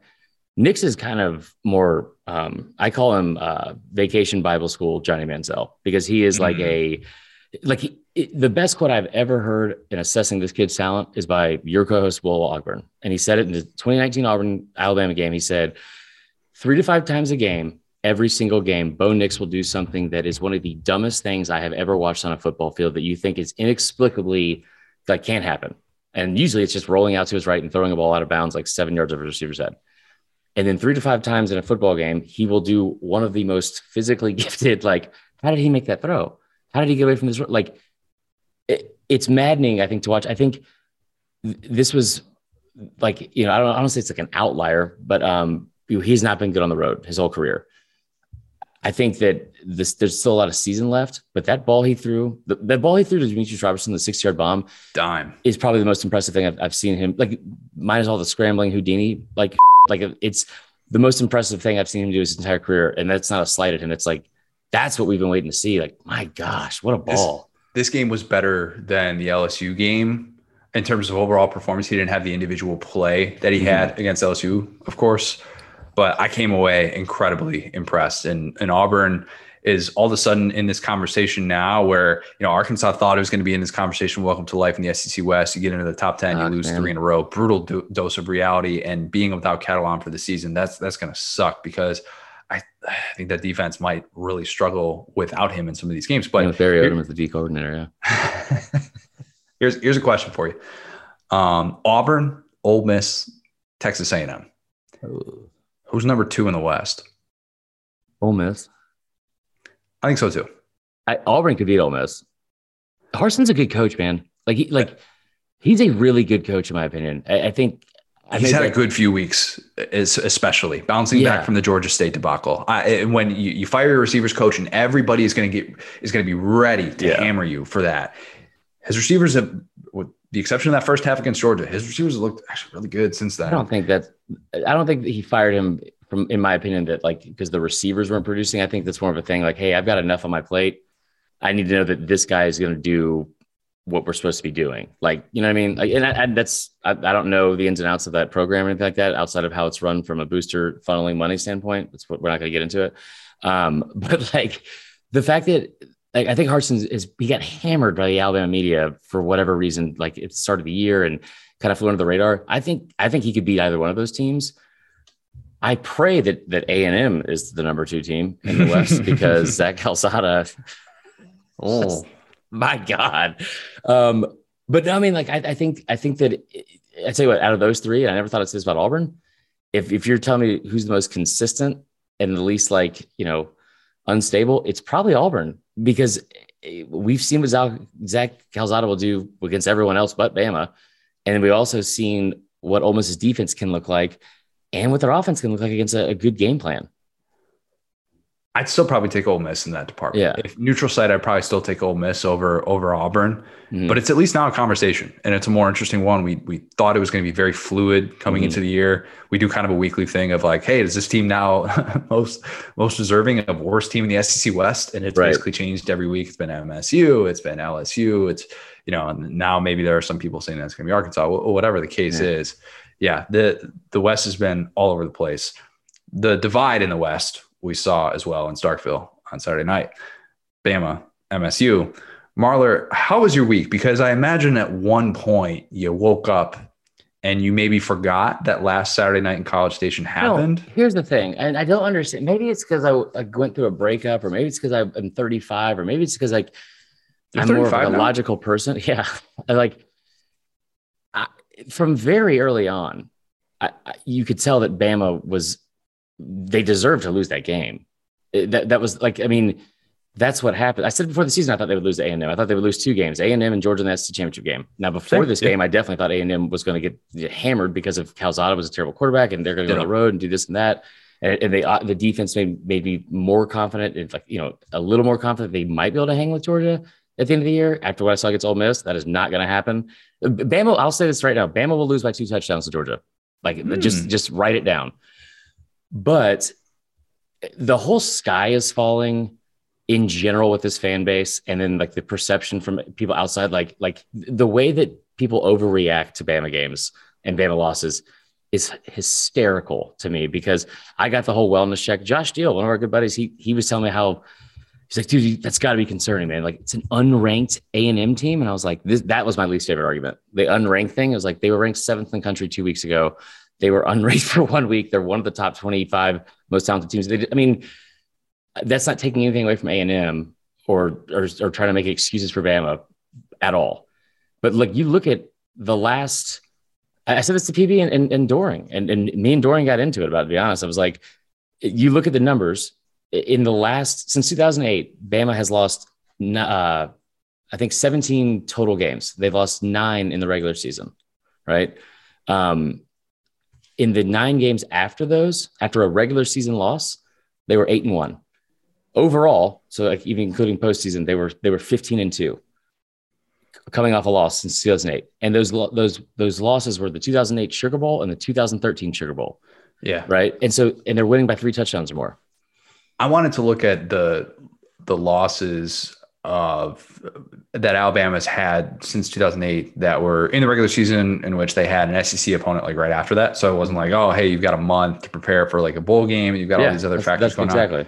And so there was only 5 instances of that coming into this. Mississippi State, Georgia, against SEC competition. Mm-hmm. I was ruling out the cupcakes and stuff like that.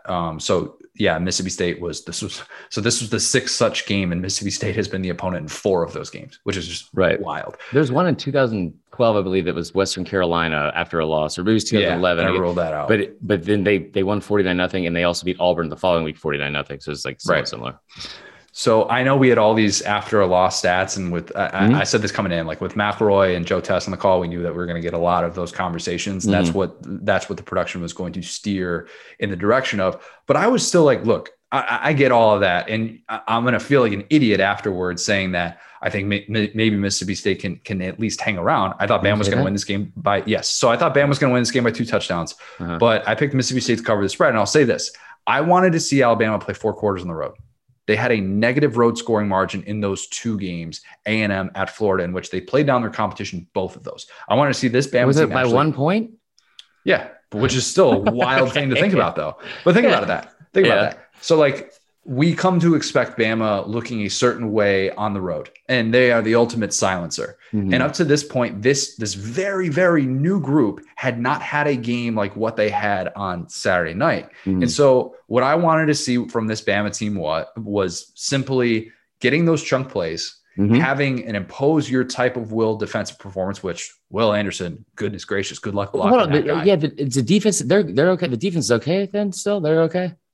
No, I think the defense needed to show on the road. Look, they got pushed back in both of those games, in the A&M game and in the Florida game, where they just had these busts, and it didn't look like they could stop the bleeding in those moments. There was no bleeding to be had against Mississippi State. I don't know. I don't think Will Rogers in his shoulder really made much of an impact. Seeing Mike Leach decide to throw the ball 55 times in a game in which his quarterback's shoulder is hurt, whatever. They weren't going to run the ball. They weren't going to run the ball at all. They didn't really care about that.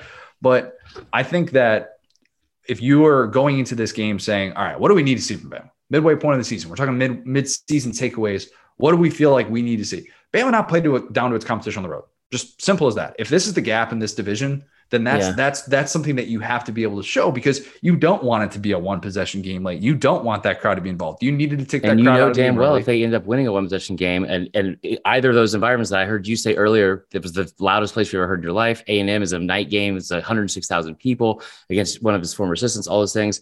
If they win those games close, they weren't going to get credit for it anyway. They were 1,000% going to just be, we would just on like the idea, not you personally, I'm just saying in general, that, well, they weren't that good. Florida lost to Kentucky, so they weren't that good. Florida pushed Bama around, and they did. Florida had the 3rd best rushing offense in the country. Yeah, no, there's no doubt about it. That was so. Like what I'm saying is like that was still a test. That was still a test, and a good one, because you're still facing a guy, Zach Arnett, who I think is one of the better rising defensive minds in this sport. He tried to blitz all the time. They did not work. Bryce Young looked incredibly poised whenever he saw the blitz. He couldn't throw against the blitz. He was and Mike Elko was bringing all these different pressures in and stuff like that. And then with Arnett, it's like, oh, he's going to send everything in the kitchen sink, hope it works. It didn't work. They had these busts in the secondary, and it looked like they were basically able to do whatever they wanted in the passing game. You get those plays of 30+ yards from Mechie, Williams, Robinson. Will and I had set the over-under on 1.5 Will Anderson sacks. That went way over. That was way too conservative. I think he could have had 12 on Saturday if he played all game. But thinking, all right, if Bama has figured some things out, and this isn't going to be 2010 all over again, it's going to be a little bit more reminiscent of a 2014, a 2015. Yeah, so that's why I wanted to get your take on toughest home game left for Bama. Tennessee, LSU, Arkansas. Tennessee. Which one of those Tennessee scares you the most? Yeah. I mean, like, because of the way they run their offense, stuff like that. And they run, if Tyon Evans is healthier, Katie Jefferson's better than I thought, but I mean, like, LSU doesn't scare me at all. Arkansas doesn't, just because their defense. Here's the thing that bothers me with the Bama stuff, and that is, it's just, I kind of forgot how, no matter what, and it's probably me personally, this is what I got into it with Doring when I brought up, they brought up, like, it's going to be close, dude. Like, Corso said the same thing. It's going to be a close game, blah, blah, blah. Like, I thought that the Ole Miss game would be close, right? I didn't necessarily think the Florida game would be close. Dan Mullen, we do jump through mental hoops to give credit to who we want to give credit to. I heard the whole thing from, A&M was unranked. The defense looks awful. Okay, so just walk me through how this whole process in somebody's mind works, because last week it was these exotic blitzes, not exotic blitzes, these blitzes, like Bryce Young can't read a blitz. He's got happy feet. He can't. I watched it and watched the offensive line, who's been shit all year. look terrible and not know how to like block anything. I also watched an offensive coordinator call on 3rd and 1 on the goal line of pass play. And then after that, abandon the run for the next 15 plays and have 13 passes and 2 runs. And then when you get to the red zone in the second half, when you have a running back averaging 6.1 yards a carry, you throw the ball 8 times to one run. Bama's a Cameron Latou catch for a half second longer, like from winning that game, no matter how bad they played, right? You still give all the credit to A&M. What we saw last night, and Bama will not get credit for it, is there's been cracks in the foundation for, I've been saying this since last year, Mechie's not going to win you a football game. He's not that kind of guy. He's not a game changer. Jameson Williams is a game changer. I don't think he's going to go out there and win you a football game like Devontae Smith would. Agreed. You don't like Ryan Robinson's great. I love him. He's like a Blake Sims almost, maybe a little bit more talented at running back. Like he's not as good as Najee and that kind of stuff. There are holes in that defense, and you've seen this happen at times. But this whole narrative of, Golding's got to be fired. Bama's not. What bothers me about that is Calzada in every other game. Zach Calzada in every other game has averaged about 153 yards passing. His career high was 183. He got that in the first half against Bama. Like the QBR was an average of 44. He was he was Stephen Garcia 2.0, just bottom line. And they deserved to win that game. And it was an incredible performance coming out of the tent and all that kind of stuff. But the whole fire Golding thing, because of Bama not looking good on the road against a very talented team, where was that the week before when they played the number 1 team in the country in terms of offense, in terms of first half scoring offense, in terms of yards per game, rushing yards, when he held Ole Miss to 0 points in the first half? Really good. It was and really then, because I didn't hear any of it then. Yeah. I didn't hear a single word about it. And then you have the fact, like he held Lane Kiffin in a game where everyone was like, Kiffin, he was coming off a bye week. He was ready to go. You have the Heisman frontrunner. You hold him to 0 points and the lowest totals for total yards, rush yards, and points. This is the second year in a row that he's held a Mike Leach team. And I know he didn't call the plays last night, but this defense that sucks so bad, they held a Mike Leach team to 0 touchdowns for the second year in a row. Golding's always going to be the whipping boy. That's not going to change. That's right. Not going to change. But it's what he comes in. It's the qualifications. It's the fact that people thought that he didn't deserve a position of that stature. They look at Pruitt. They look at Kirby. Mm-hmm.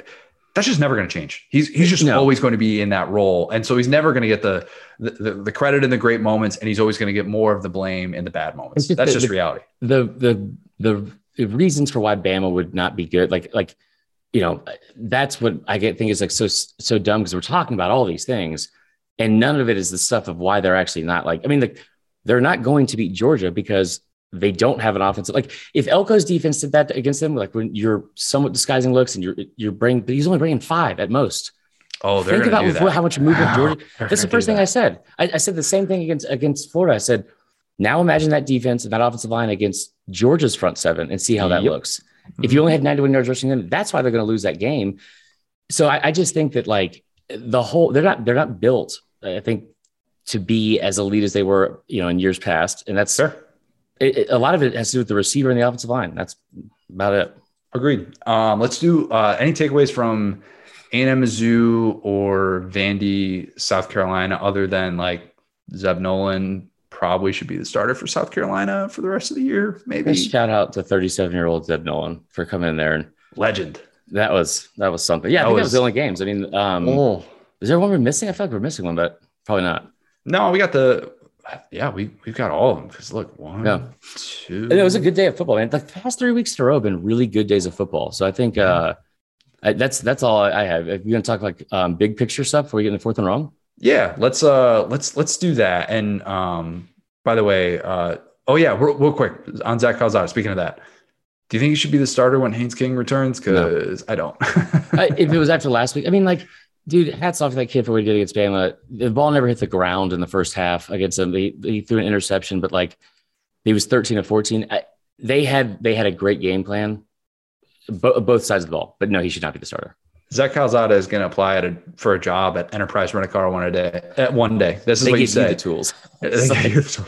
And he's going to have at the top of his resume, I went off against Bama. I hope the best for Zach Calzada. I really do. Maybe he's going to probably make a ton of money. Somebody's going to hook him up. Somebody in College Station, Billy Lucci, our guy at TexAgs, he's going to make sure that Zach Calzada is taken care of for providing that joy in that moment. Nobody could ever take that away from him. So I don't mean to besmirch the great name of Zach Calzada. Somebody brought up the fact too, because your first question was how are you dealing with the loss? It was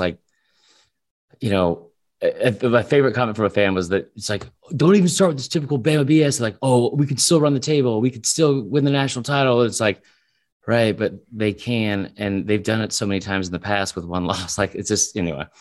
We're at the midseason point, which is crazy, wild, terrifying. I don't really like to think about that. We're kind of past the midseason point to a certain extent because the thing I miss least about you is that I know, I hate it. I always gotta have these landmark dates and all that stuff. The playoff conversation is all over the place, especially after Iowa decided not to show up against Purdue. Congrats to the Hawkeyes for reminding us that offense still kind of important in 2021. Going to be able to score, going to still need to score points to win a football game. Just throwing that out there. Right. Kirk Ferentz, take that if you will, whatever, just my opinion. The playoff conversation for Cincinnati. This was the one that I've been on. This is the one that I've been on since May.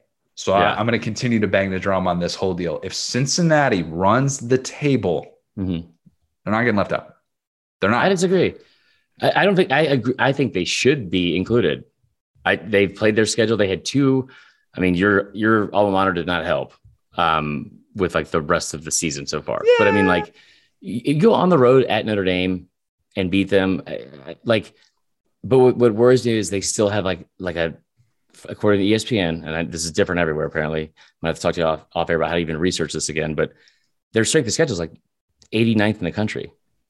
I don't think it matters. I think the most important thing is who you beat.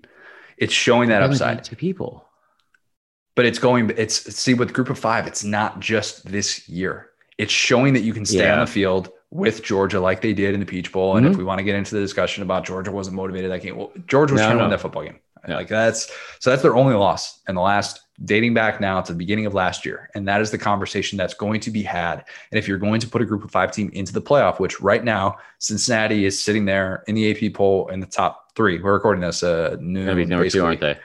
Yeah, they're probably going to be number 2. They're probably going to be number 2, which is a wild thing to think about.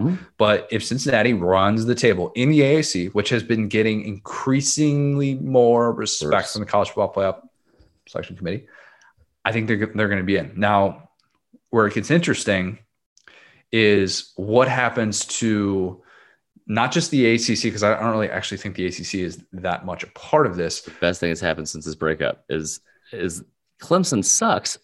Like they're like bad. Yeah, we haven't really talked a whole lot about Clemson together. Nor should we. Yeah, they're not relevant. But the Big Ten part of this, I'd love to get your take on this whole deal because there was a point in which you thought, you know what?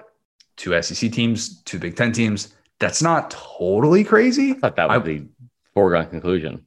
I kind of thought it was possible. And then Iowa does a very Iowa-like thing. You're picking one team from the Big Ten to make it to the playoff. Who you got? Ohio State. Like, I think, I hate to say that cliche. We joked around on the podcast about our hot takes that we have to give. It's like, is there a path for 4 SEC teams to get in because of like the way the season was like unfolding? But I think the Big Ten West, Big Ten East is better this year than the SEC West. I really do. I think that like, now I will say this too. I had this conversation with Dustin Schutte because I can be objective about it because I think that I think Michigan's legit. I mean, they run the football. I think they're built better than they've been in the past. I think Ohio State is still scary good on offense. Now they have it's a first year starter. Like if there's one thing I'm confident in about Ryan Day, it's that he's always going to have rosy Santa cheeks, and he's also going to always develop a quarterback. Like that's just what they're going to do. Michigan State, I was told from Dustin Schutte, our buddy, last week, that he thinks they would have the best chance of beating Alabama in the SEC or the Big Ten East because of how dynamic their offense is. I love Dustin. I do too. I love Kenneth Walker. Great story. Mel Tucker is going to be rumored for big time jobs, not just in college, but in the NFL. If you saw the Bruce Feldman report on Saturday morning, a name that is very well liked within those close circles in Baton Rouge, something to keep in mind. Having said that, no. I don't think so. After that loss to A&M, I still thought I think Bama is still the second best team in the country. I don't think that they deserve to go to the playoff at all. And they aren't going to go. Because now you got to beat Georgia to get into it, and you're not going to beat Georgia in general. This is not like a hedge from the past. This is like Georgia's a 14-point better team than Alabama. Question. So this will feed into a Heisman question that I saw being asked, and I hated that it was being asked. Caleb Williams. How much? No. I don't want. I agree with you on that. The Heisman conversation. I saw it thrown out by Jason Kersey, who does great work covering Oklahoma for The Athletic. I disagree with the notion that a person who plays half the season can be eligible for the Heisman Trophy. Give me Jordan Davis, a guy who plays 40% of a team's snaps over that. My question about this: Caleb Williams to Oklahoma this year, is that a little bit potentially reminiscent of 2017 Bama once Tua came in? Is it capable of being that team that just needs that shot of life where you see the cracks in the foundation and then all of a sudden you're like, wait a minute. Oh, we have a more talented backup. This kid's got an apple. Like I love that. That's a great, you're so good at making comps. I forgot about that. Like that's a good comp, except for the fact that Jalen Hurts is a really likable kid. Spencer Rattler is the least likable player in college football. And he has been since the start of the season. I like his logo. I hate that kid. Anyway, but that kid, I like Oklahoma's undefeated. They're probably going to get in regardless because the competition, and we saw what he did last night. So I could possibly see that. It's difficult to make the comp a little bit because Tua we all know the second 26 thing, and he had 3 touchdown passes, but he was going up against a much better defense. Caleb Williams is going to put up some crazy numbers. He is. He really is. And if you've seen the kid, if you've read about the kid, and if you were discounting Oklahoma, you are all of a sudden looking at the team with Alex Grinch's defense, which is playing well, came into that game top 15 in run defense as well after having the rough start against Tulane. I'm not selling myself on Oklahoma winning a national championship. I'm not saying that. My prediction coming into the year was that they were going to have a very 2017 Rose Bowl type of game in the semifinal, lose that game, and it was going to still be Lincoln Riley's best team. But now I'm looking at that Oklahoma team and I'm like, man, maybe they won't lose in the regular season. They'll probably still lose. They'll find a way to lose a game. I think they would not lose. I would like that take better than they're good because of their defense, because that's just never the case. I'll never fall for that again. Yeah. Oklahoma is at least now more interesting with Caleb Williams. Mm-hmm. So that kind of goes into the Heisman conversation. Look, we're not going to sit here and discuss a guy who's going to play half a season for the Heisman. Yeah, it's in 2020. They're not going to have the Big Ten do that. That's a one-time thing. Exactly. At this point of the year, if you were picking someone to win the award, and it's a narrative-driven award, so this is take it for what it is, mid-October. Yeah. I would still go with Corral, and I know I'm biased in that regard because I've been banging the drum on that for a bit now. And I've been saying, if you are discounting his Heisman chances, even after the Bama loss, I said, the things he is capable of doing from a statistical standpoint, even if his team goes 9-3, which now I think they could go 11-1. They could go 11-1. They have 11-1 upside. Yeah. All of a sudden, you're like, wait a minute. If he puts up numbers that are similar to Lamar Jackson, who did not get a conference championship game to play in, there is a real possibility that Matt Corral is going to be your Heisman Trophy winner. Yeah. Where do you kind of stand on that argument? Would you take rest of the way if we're projecting far out? Who would be your guy? Top 3: Bryce Young, Brian Robinson Jr., Paul Tyson, Evan Neal too. Evan Neal, yeah. So I think it astonishes me that Bryce Young still has the top or has the best odds shared with Corral. Yeah. It's Corral for me, and it's no one else besides Kenneth Walker from Michigan State. Like that kid. For whatever reason, Michigan State is basically just Kentucky of the Big Ten. The kid has put up ridiculous numbers, and I don't know the competition he's faced, but I know that the numbers are completely different and head and shoulders above everyone else at his position in the country. And I would argue he's probably the reason why they're any good from the outside looking in. Peyton Corral's been pretty good too, as well. But he's the guy. I think that the Corral's numbers, especially if they go 11-1. Kiffin has this untouchable, he's just Kevlar, right?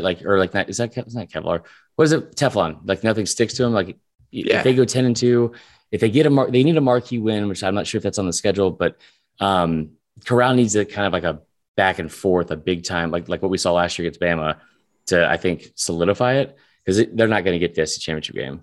What was Lamar Jackson's marquee win? Florida State, 2016? Florida State team went to a New Year's Six Bowl and destroyed them. The Clemson loss, right? Yeah.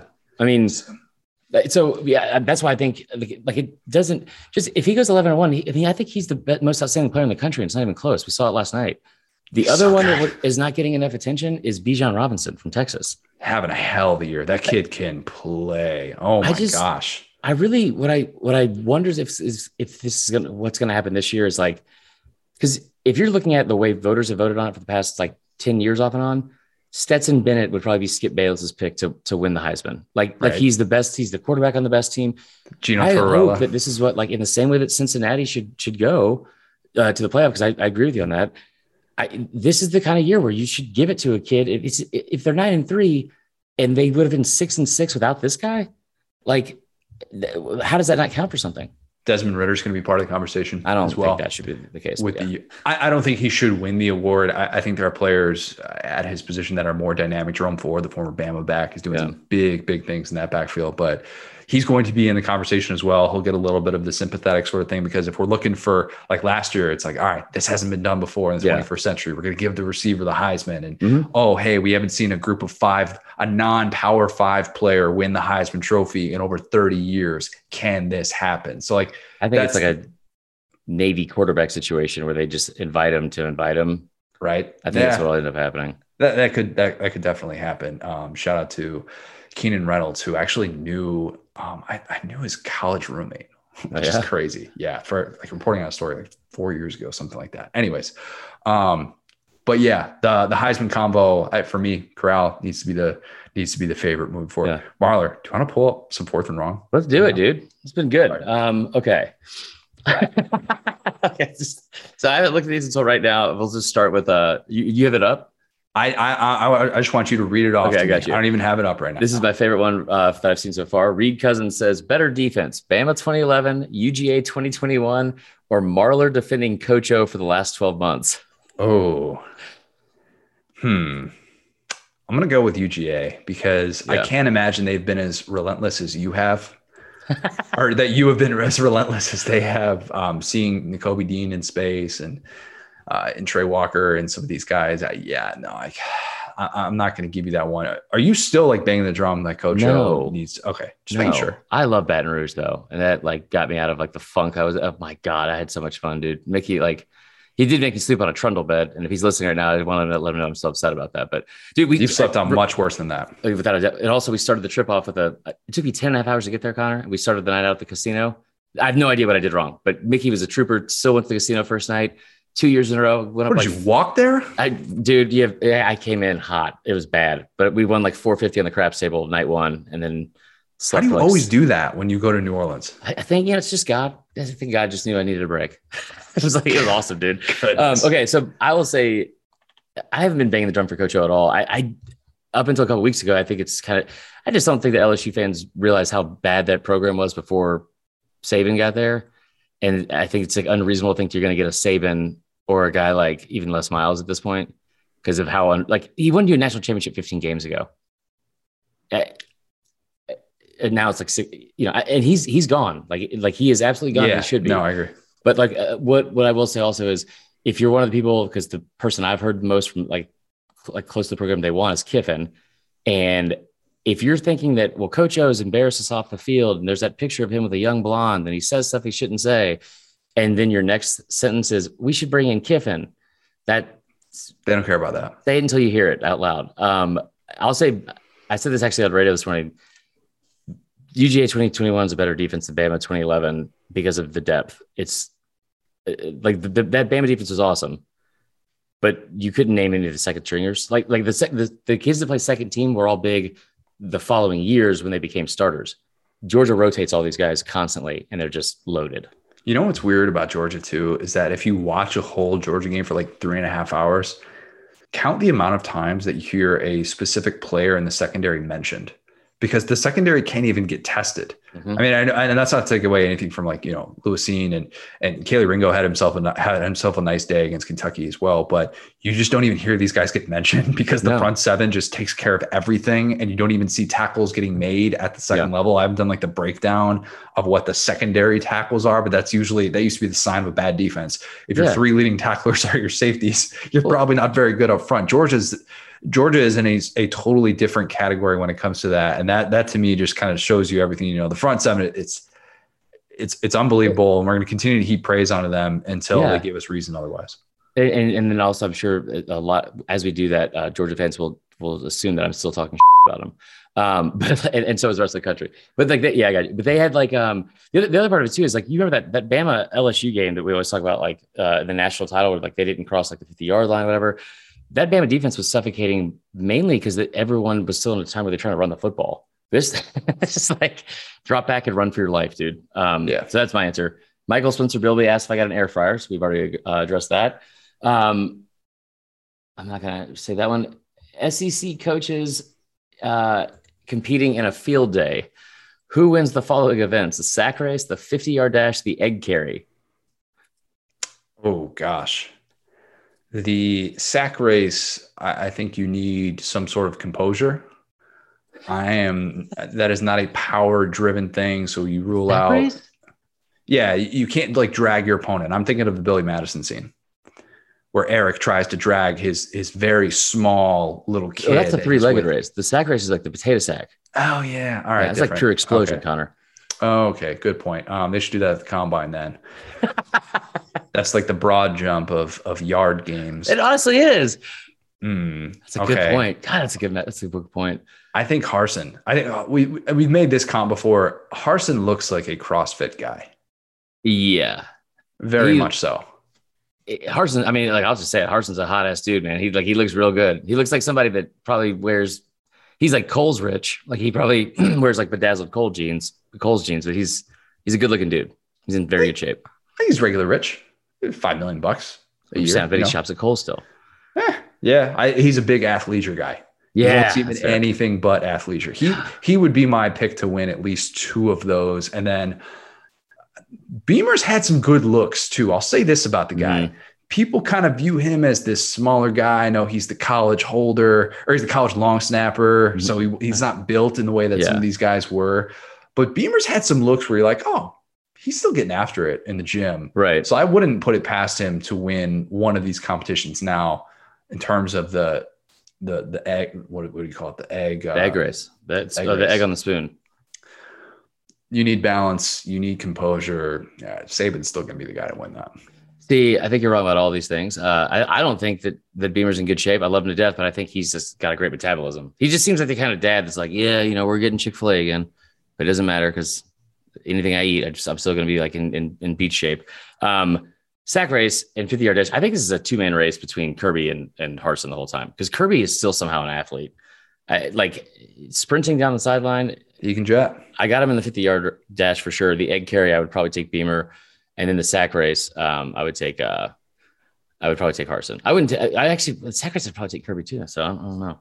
I asked Kobe Dean if he could beat Kirby in a race, and he said he could still take him, but he hesitated. So I'll take that for what it is. Let's see here. Okay. So these are people just said that are excited about the show. One person said I'm excited for our court-ordered visitation. Okay, here's a good one. Bradley Zane Ziminick, greatest modern sitcom. Maybe like not The Office. Maybe we say like, because that was like our go-to. The Office modernized sitcoms. I'll say that because that's true. It got rid of the laugh track. God, that was the worst.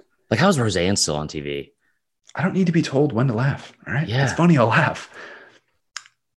Brooklyn Nine-Nine is phenomenal. And I'm so sad that it just came to an end. Yeah. Watching those last episodes got a little bit sentimental, even though that was one of those shows that we watched in the very beginning of the pandemic and then binge watched all of it and then just we watched like the last season together. But the early seasons were so good. Oh, excellent. I think Modern Family had its day. Yeah. Definitely faded. But the way that they weave storylines, such a well-written, good show. There are a lot of people, and I'm not like an HBO, Showtime person or anything like that. We don't watch a ton of TV, so I don't. There are probably a lot of answers there. Like people are going to say like Party Down or something like that. I love Schitt's Creek. I think Schitt's Creek. I never got into it. I just couldn't do it. I think it's because the mom's voice was just like I get it, but I was like, oh my god, David is incredible. The moment when you realize that is Kevin's mom from Home Alone. That aha moment when that hits you is incredible. And it hit me like late season 1. So I would probably say something like that. Parks and Rec is probably, if we're talking like modern sitcoms, if you're including Modern Family, you got to include Parks and Rec. But that would kind of be my list. Community was like really good for 2 seasons. We just watched all of that, but then it got so weird and they didn't develop a single storyline. And when Troy leaves, you're just like, all right. Donald Glover from Stone Mountain, Georgia. I know. I think of that all the time. Yeah. So I can't put that one in the category either. So for me, I would say because obviously still like my go-to. I got really big into Law and Order. SVU, not a sitcom. It is not funny. And if you are laughing at that, we got to talk. It's a problem. Yeah.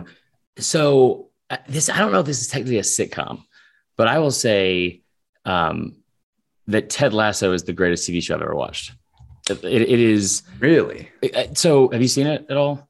So I haven't yet. And I know I'm an idiot. We need to be able to do that. Don't have the Apple TV set up. I think you would like it, but I also think that you're already like a super positive person. So it's like, I don't feel like you need many pick-me-ups, right? Like in a positive way. So, but like Ted Lasso, I remember somebody describing this last year and they were like, this in 2020, how awful 2020 was. And it was like, I feel like the country needed this TV show. And I was like, well, that is definitely an overreaction. And then I watched it and I was like, oh my, it's the most positive. The way they tied, like the ending to the season was a little frustrating. It's the best show I think I've ever watched, like TV for real. It is so great and how like it's well written and it's funny. It picks you up. It's really good. Good answer. Alex Chance, who are your celebrity lookalikes besides Liam Cohen and for Kana? Okay, so I explained this last week on the pod and how crazy and weird it is. And it has been acknowledged from all parties. Yeah. Every possible party that I have brought this up to has said, yep, there is not one person who I've brought that up to and said, I don't really see. No. This is a legit thing. Same breed of human we are, family lineage. It's somewhere back there. Before I have gone to get my hair cut done and definitely the stylist who's cutting my hair, who was looking for a decent sized tip, may or may not have, but definitely did say, hey, has anyone ever told you look like Ryan Gosling? So my God. So I've gotten that one, I guess. Connor, you're a good-looking dude. You're in great shape. You do not look like Ryan Gosling. This is supposed to be a positive segment. There's a lot of positive. You are a good-looking. You're both good-looking. You're not as good-looking as Ryan Gosling. Ryan Gosling is like. So she was just looking for a tip, is what you're telling me. I'm not. That's not your. Again, I don't know the right comp because you're more attractive than Liam Cohen. He actually has acknowledged that as well. Stoops has acknowledged that. Never let him forget it either. No, I won't. I said this last week. Jordan Rogers told me that I am Liam Cohen would use my face on his dating profile. That's good. As like, hey, this is what I aspire to look like. Yeah. So he calls plays better than I do, but overall, I think facially the shape and the jaw and all that genetics stuff. And God they favored you. All those things. And how about Jordan Rogers, man? What is a little humble brag there? Like how far we've come from that. We talked about that too. Yeah. Interestingly enough, Jordan's great. And he's a good dude, man. Shameless plug. That story is hopefully going to come out on Friday. Okay. Jordan, Cole, and Tom story that I was able to do. But having him say that with how highly regarded his looks are. Right.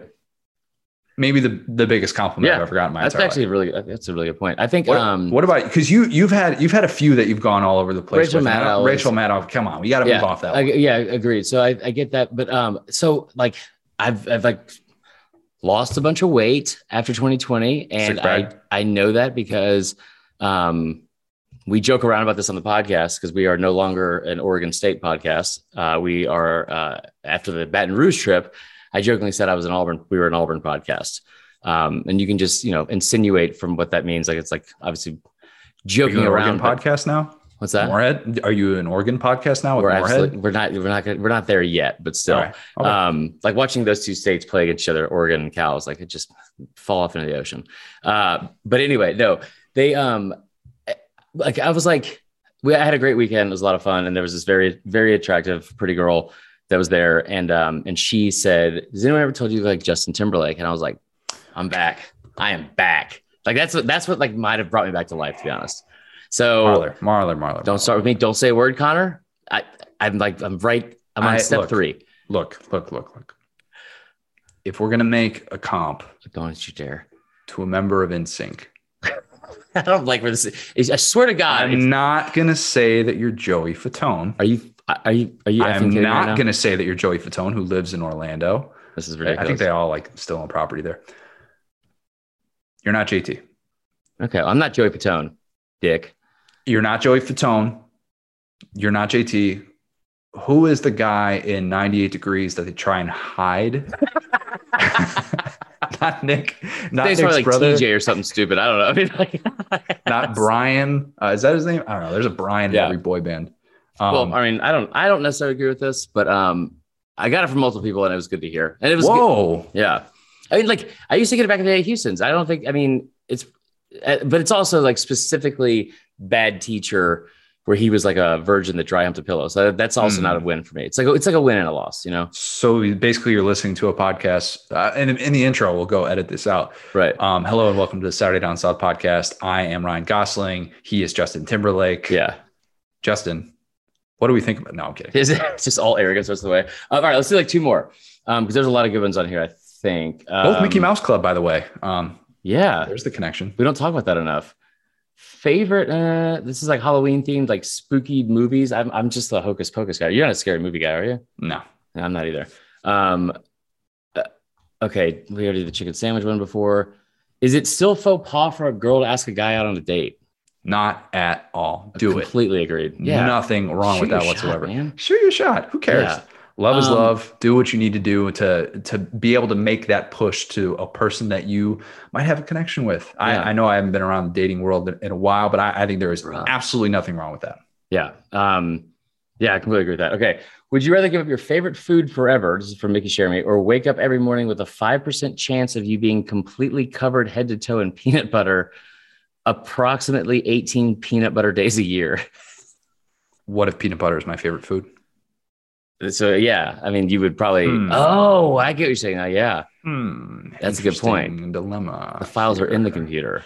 Yeah. No, I would give up the favorite food. I think I would give up the favorite food. I would be willing to not have, look, peanut butter is probably not my favorite food. It's definitely up there, but I could go without steak, I think, for the rest of my life, because there are enough comps to be able to make me feel like, hey, this is still satisfying that itch. I almost like salmon more than steak at this point. I just love salmon. I love salmon. It's good, but it's like so steak, man. Okay, I know it's like 1 o'clock right now. We're recording this. The Bears are about to play. I'm assuming, right? Yeah, they're playing the Packers this week. Okay. Forgot about that. So we'll sign off with one more question, and then we'll like respond to the stuff like in the Facebook group, whatever. But here's my question to you, because you had, I hated your take about hot dogs. I legitimately forgot about how good your comps can be about different stuff. Okay. What you think is your best take right now, like non-football related? Oh, dang. I was going to say Malik Willis. Except again? To Louisiana Monroe. Perfect timing for this pod. Oh, no. So I have received texts about this take from a couple of people who listened to the show, one of which was hammered in Vegas and said he discussed this with his buddies. Mm-hmm. And this is 100% true. Julia Roberts homewrecker. That take, that Julia Roberts is a homewrecker in every movie that she does. Oh, you brought this up before, though. Yeah. That's what I'm circling back to that. Okay. OG listeners of the podcast remember that take from probably mid 2020 when we talked about Hook. I made a graphic about it. Yeah. Yes. And Julia Roberts is a homewrecker in every single movie that she is in, and you cannot convince me otherwise. That is the take that I've since watched about 8 Julia Roberts movies. And it's not changing anytime soon. Let me tell you. Literally in a movie called Stepmom. I mean, yeah, come on. Like, that's pretty good. She's typecast, but My Best Friend's Wedding. I mean, biggest homewrecker role ever. Great movie. Chi-Town, what up? There's another one that I'm blanking on right now that is like spot on, but I can't come. Oh, the Fentley. That's what it is. The Fentley. The 300M? Yes. I've been making that since like 2000. I effing hate that. It's like my least favorite thing. One of them. It doesn't look like a Bentley. It is the fake Bentley. It absolutely is. Look at that car. Oh yeah, the Chrysler. It's the 300 Chrysler 300, right? Chrysler 300M. I used to get irrationally mad at people that I would see in public with them, like because they want to have a Bentley, and you have that brief moment where you're like, "Is that a Bentley? Oh no, it's just a Chrysler." Sorry to anybody who owns that car. Yeah. If I hit a little too close to home, yes, or leased it, or what? Like, Cat Williams did a joke about this, and he's like, "I just want everyone in here to know right now that every single person that has a Chrysler 300M or it looks like a Bentley. until it doesn't look like it's not a Bentley. It's I forgot the joke, but yeah, it's really good. Yes. So what about you? What's your best take? Best non-football take? My best non-football take? Oh man, that let's see here.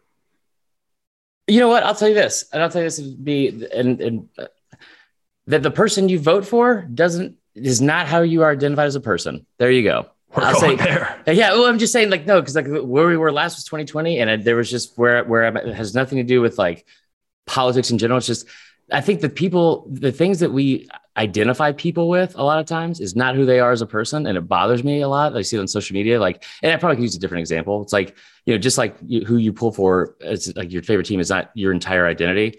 So don't let somebody tell you that it is. That's all. We're talking about voting for the Heisman, right? Yeah, exactly. I think like still with my job in social media, I think it's so easy for people to nail down an entire assessment of somebody over something that is like, let's just get to give people the benefit of the doubt more and all that good stuff. Chris has changed. He's not as negative as he was last year. Yeah. There was one other one on there. It was like best couples costume. Fourth round. I can't remember who brought that up. A soap and worst couples costume. Worst couples costume. That's what it was. I don't know what that one would be. I do. What is it? There's two. There is Adolf Hitler and Eva Braun. Who did that? This is from this old brain. The other one's OJ and Nicole, right?